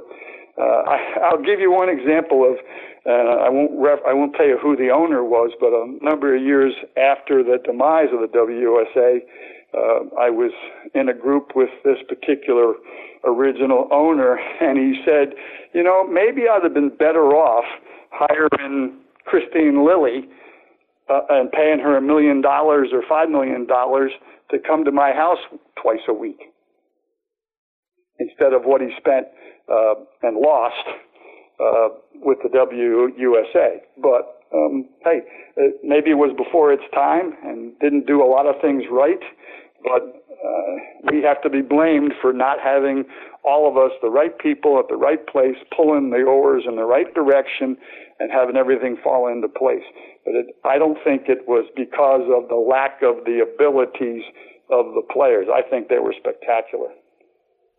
All right, so maybe we as we round up here, there was probably nobody on the PR side of the pro soccer game in the United States that's sort of had more of a bird's eye view of the sport and its evolution over the last 30, 40 years than Thom Meredith. Give us some sense of, given all of that history, given all of that sort of in the trenches and sort of seeing the good, the bad, the sideways, the ugly. I'm really curious to hear, I think our audience would be too, as to where sort of you see the current state of the professional game in this country. Certainly Major League Soccer, but also the soccer pyramid that seems to be growing. The state, though, of the openness or maybe lack thereof, what of the next generation of the NASL, what of the USL, what of the world stage? I mean, 2026.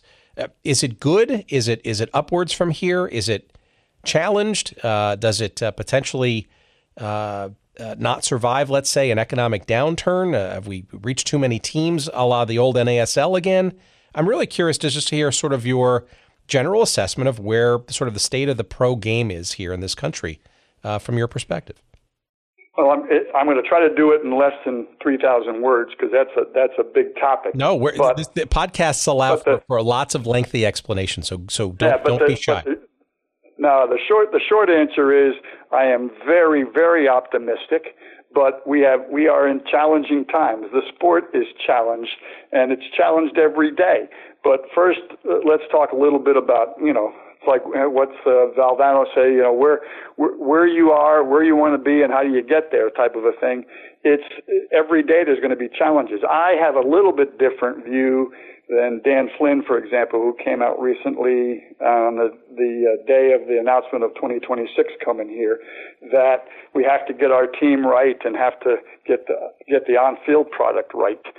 And I believe, as a guy that's never played the game, I'm a book-learned soccer guy, I believe that the other parts of it are equally important. And, the next time you see a soccer person or a professed soccer person, and we have garnered and attracted 50 times what we, in terms of the people that are watching, and I don't necessarily use Nielsen ratings as a barometer of how much we've impacted the lives of Americans. I tell my friends from across the different ponds all the time, anybody that says that soccer, football, is not part of the fabric of American life is not paying attention, has never been here, and doesn't know and hasn't traveled around the country and seen the impact of kids playing. But it's not just kids playing. I went to a Division II women's game here in Connecticut where I live. I really like watching this team play. And I was sitting with a gal who's the regional referee coordinator for, she works for a state association, but she also works on the refereeing side, former FIFA referee on the women's side, refereed in the WUSA. And we have this unbelievable proliferation of teams and leagues and first, second, third. I'm not even going to get into the pro-rel thing because I personally don't think that's ever going to happen in terms of the current MLS structure. I just don't think those owners are going to go for it, that single entity thing. So I don't even get involved in that. But when I was talking to her about what's going on, it's more a question of where are the coaches. I mean, we do a great job with the players and the coaches. We're talking about getting all these coaches involved and all these pathways. But what about the administrators which is a link that we don't talk about too much, and I've referenced a number of times over this conversation about the lack of foresight, ability, history, context of those folks. And what about referees? What are we doing to attract people? Both my kids refereed when I was working for the Federation in Chicago, and both of them came home the first Saturday they worked and said, "Dad, please don't make me do that again," because of the way parents acted, etc. And that's the 800-pound gorilla in this country. But today's referees, and we have a hard time attracting them, we have a hard time keeping them, and so there's an attrition rate there. As an aside, and it's happening, and I'm really interested to see this modern development, I always said, Tim, that my sport of choice has not arrived in this country like it has in England and South America and any other place on the planet until you can bet on a soccer game. Until I can open my paper today, this morning, and see that Red Bull is favored over Atlanta. Now, I think it's going to happen because of this proliferation of the sports betting situation that's happening right now. I don't think anybody knows where it's going to end up. But I've always felt that aspect of it would be the final brick on the wall of our sport making it. But there's a context. We referenced it on the beginning of the conversation. And I'm a cliche guy. Those that do not study history are doomed to repeat it. And I can't tell you. Well, I'll make a wager. I'll ask somebody, because I won't be involved in it, but I'll ask the folks that are going to be involved in the creation and the staging of 2026. The 1994 folks spent a lot of time and a lot of energy putting books together that I don't believe have ever been seen about what was the reasons, what were the success parameters, and how they did certain things for the, whatever it is, 6 years from 88 to 94. And they spent a lot of time on it. How many, I'd like to ask those guys on July 4th, 2026, how many of them read that document? Now, maybe there was nothing in there that was germane, but from a context standpoint, you referenced it earlier. Anybody that's involved in the game, and I'm as involved or as guilty, I should say, as anybody. I remember Al Miller and Seamus Mallon and Jim Carvelis. Those guys are important to me. Phil Woosnam. And the average person today doesn't have any idea the sacrifices. Referees. I mean, a guy like Gino D'Ippolito, who did a lot of Cosmos games in front of 70,000 people, was as good a referee, in my opinion, as the folks working today. And very few people know that guy. He was a simple carpenter who lived in Yonkers and worked on the building of the Verrazano Bridge. And he would leave early, ask his foreman, "Can I leave early? I got to go do a soccer game." And all of his buddies would laugh at him. Yeah. Then 3 hours later, he's getting yelled at by Canalia in front of 70,000 people, and his average guys didn't know it. Those guys and gals built this game, and I think there's something to be said for at least asking them their opinions. And I don't get asked very often. I appreciate the opportunity to spout a little bit with you, but I back to your original question and my beginning of my answer, I'm very enthused. I think there's a context. We can never think that we've made it. I think we have to continue to do the simple stuff. I think we have to, everybody has to do their part. And I think that the game is the most important thing. And then to, in our own ways, trying to correct some of the things that we've seen. And again, they're little things, but I believe the educational part in terms of, I've already written the email and the letters. When I see somebody say, well, earlier this week in the Wall Street Journal, they did this great 2-page spread of the World Cup. Really well done. That wouldn't have happened when I started, right? And they did a synopsis of every team. And you go down and I read them, and it says England, inventor of the game. That's not true. They didn't invent the game. They promulgated and codified the rules at Freemason's Tavern in 1863.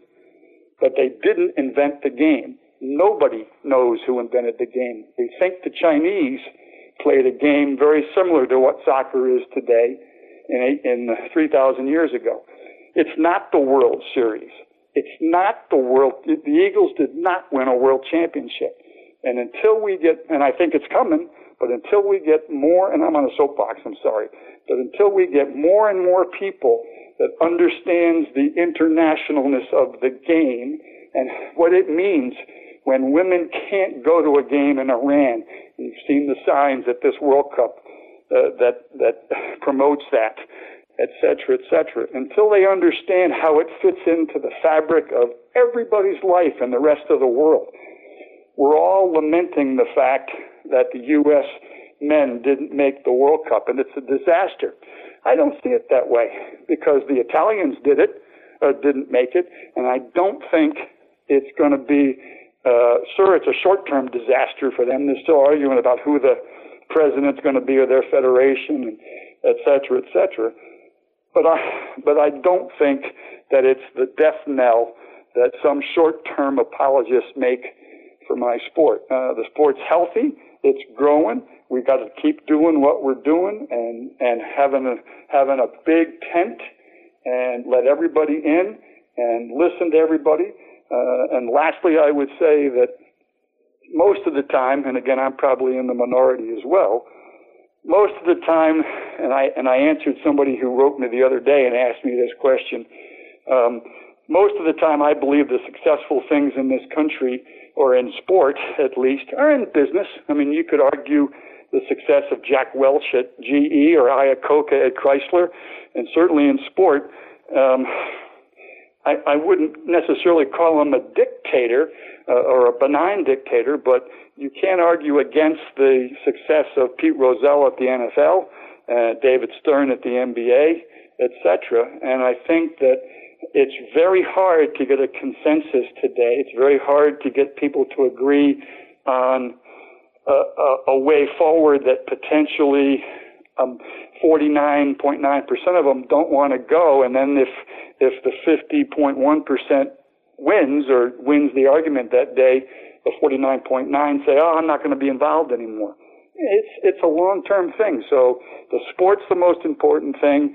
The grace of the game, what the game teaches, and what the end results are. Not only just winning the World Cup, but just putting on something and showing the rest of the world that this country has joined the rest of the world from its sporting standpoint, which I still think we have some way to go before we can say we've graduated from that master class, in my opinion anyway.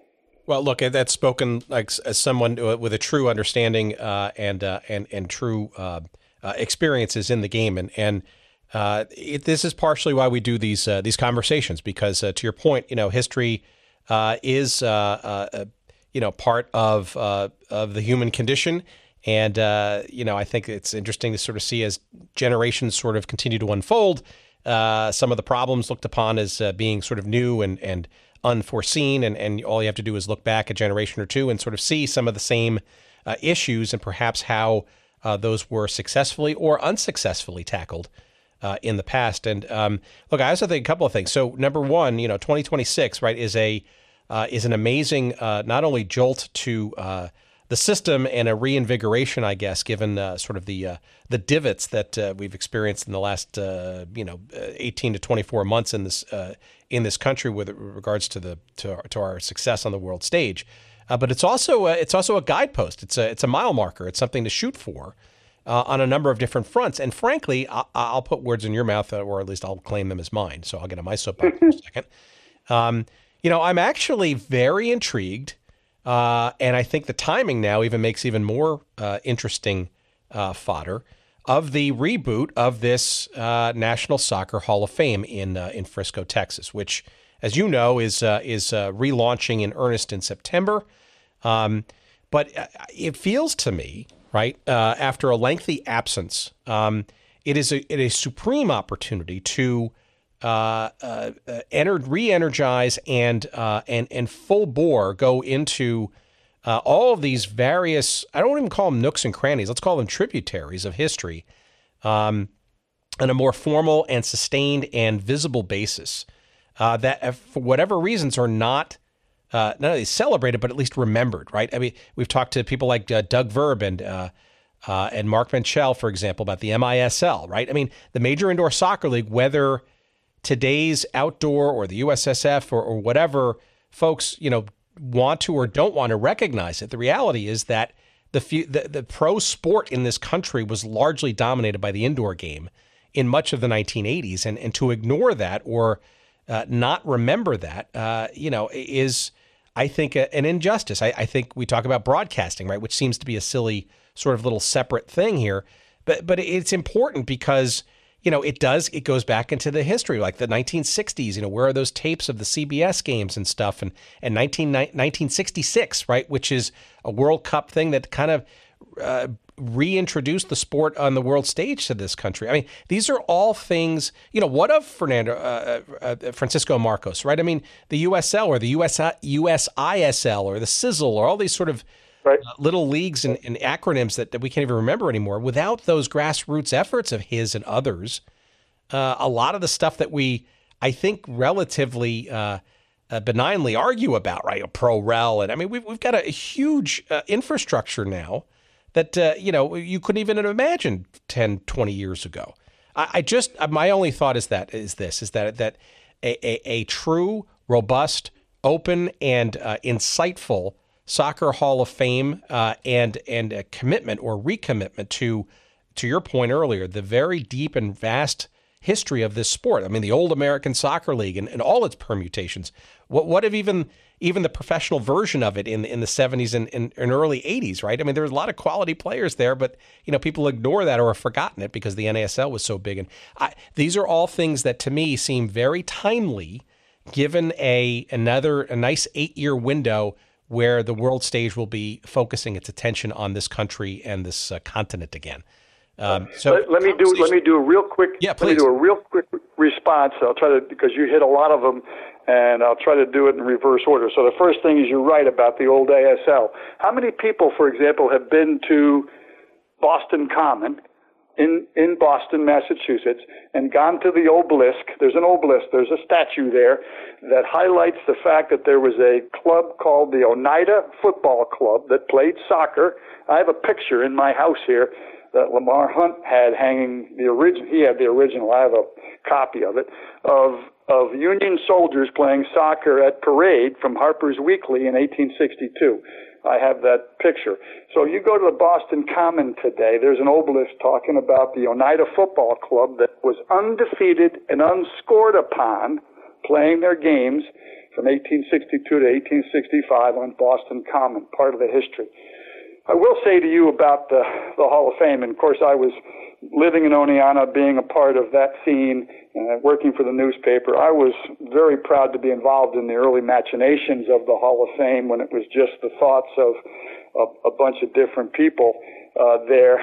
In terms of, because of the strength of the two programs, Hartwick and Oneonta State, and then we got the building there, et cetera. So I was part of that, and sad to see it go, but economics. The museum business is a tough business. Let me just tell our listeners here a fact of life in the museum business, which is difficult at best today. And this is true. If it wasn't for a lady named Jane Clark, who is part of a big fortune in Cooperstown, New York, Major League Baseball does not financially support the Baseball Hall of Fame, the oldest and best known of our halls of fame. And Jane Clark writes a big check every year to cover that shortfall. And by the way, the president of the Hall of Fame is a guy named Jeff Idelson, who was Jim Trecker's number 2 for the World Cup in PR. So he's a soccer guy. The Football Hall of Fame almost went out of business in Canton, Ohio a couple of years ago the biggest moneymaker they have is when the two NFL teams play a preseason game there. You might remember, I don't know how many years ago it is now, 5, 7, where they had a major rainstorm and the game got washed out. That almost bankrupted the Football Hall of Fame, which the NFL, a bazillion-dollar business, doesn't give a dime in support to. So, and the viewer interest of kids and attendees who are going to go to this Hall of Fame have changed over the years. I'm an old timer. I love looking at memorabilia. I've given a lot of stuff from my collection because what am I going to do with it? I've sent them a lot of stuff.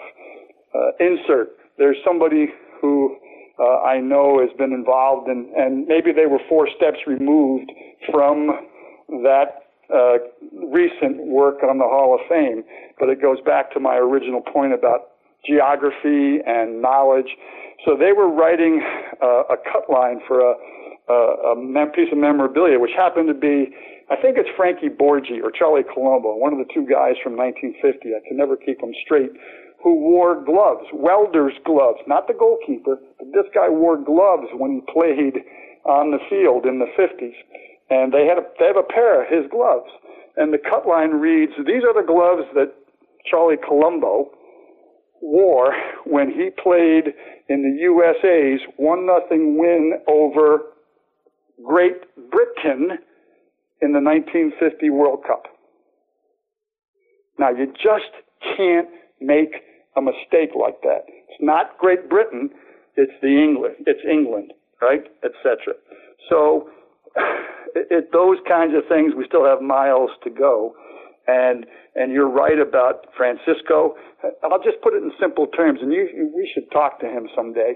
Francisco regularly, or over his career, and didn't chase the Division I. He did the Division IIs and IIIs. How about a guy that has talked to 150 round numbers? Pick a number, 100, 120, 150. He's talked to 150 people in this country and says, join me on this crusade.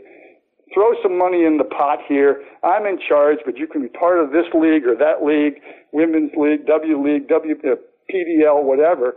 And he did that for 25 years, and now it's the USL, and his college classmate Alec Papadakis is now running it. So those kind of guys deserve some credit, and somebody should ask them a question here and there about how did it happen in those days, and maybe you learn something.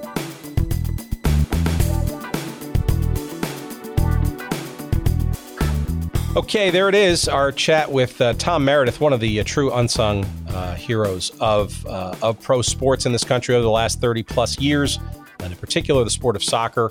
And we'd even talk about some of the other exploits that Thom had in his career, including, by the way, being the PR guy for the very woeful Tampa Bay Buccaneers in their first 2 years of existence in the NFL. I'm sure another story for another day. But again, people like Thom are to be not only remembered, but also celebrated for, frankly, doing a lot of the work in the trenches during the, certainly fun and frivolity-filled times of soccer when it was sort of fledgling and choppy and exciting, but yet not necessarily guaranteed in terms of success. There are people like Thom who are, frankly, instrumental in not only keeping the history of this sport alive, but its future as well. And I mean it when I say things like the National Soccer Hall of Fame coming back online in October down in Frisco, Texas. It's New Digs, which is a hugely exciting event to come. It's also an excellent opportunity to go deeper and more broadly into the history of the sport beyond what it was even before it left the wilds of Oneonta, New York, and went sort of into hiding for a couple of years. There are things like the MISL and indoor soccer that have been, frankly, ignored or not sort of given its due because it was and is part of the history of the sport, and actually maybe part of its future as well if futsal, for example, comes back as a pro sport in a couple of years. We talk about broadcasting, right? So in the case of soccer, you have a ton of folks, whether it's Bob Carpenter or Vern Lundquist or Al Troutwig and JP Dellacamera, and we just got a whole bunch of folks who have been part of the television and radio landscape, who have gone on to sort of higher perches, shall we say, in all of sports, that either got their start or were very instrumental in being part of, maybe even still part of the soccer broadcasting landscape. And that too should be celebrated and remembered and gone a little bit more deeply into. So, and by the way, that's not just for soccer. Let's be frank. We talked about all of our past episodes and things like the ABA, in basketball and the WHA and hockey. And, these are all, these things, these leagues, these teams, some of the events behind and during some of these things may not be around anymore. But the reality is they're all part of the history. They're all part of the fabric of what we know now today as the pro sports that we know and love. And I'm not saying that everything is worth remembering, and frankly, you shouldn't be, maybe swept under the rug a bit, perhaps. But again, those who ignore history are doomed to repeat it. And we think very seriously about some of the things that we treat as frivolity here on this show, but are actually very, very important to the ongoing nature and storylines of the sports that we know and love. So if anything on this show, besides keeping you entertained and staving off boredom for a couple of hours each week, we at least maybe have a raison d'etre for doing some of this stuff, and that's to keep sort of history alive, especially that which has been largely ignored or forgotten as leagues and teams have come and gone, and that's why we're here. So thank you so much for listening this far. We want to thank our friends at Podfly Productions, in particular, The Good Doctor. You know him, you love him, you can't live without him. I certainly can't. His name is Jerry Payne, The Good Doctor, and without him, I would not be able to bring you these shows every week. So thank you, Jerry, for putting all these pieces together. And of course, make sure you go to goodseatsstillavailable.com. Check us out. All our social feeds are there at Good Seats Still. That's on Twitter. Good Seats Still available on Instagram. And of course, on Facebook, we've got a page devoted to us as well. We thank you for listening. Take care, everybody. We'll talk to you next week. And until then, enjoy the World Cup, and we'll see you soon.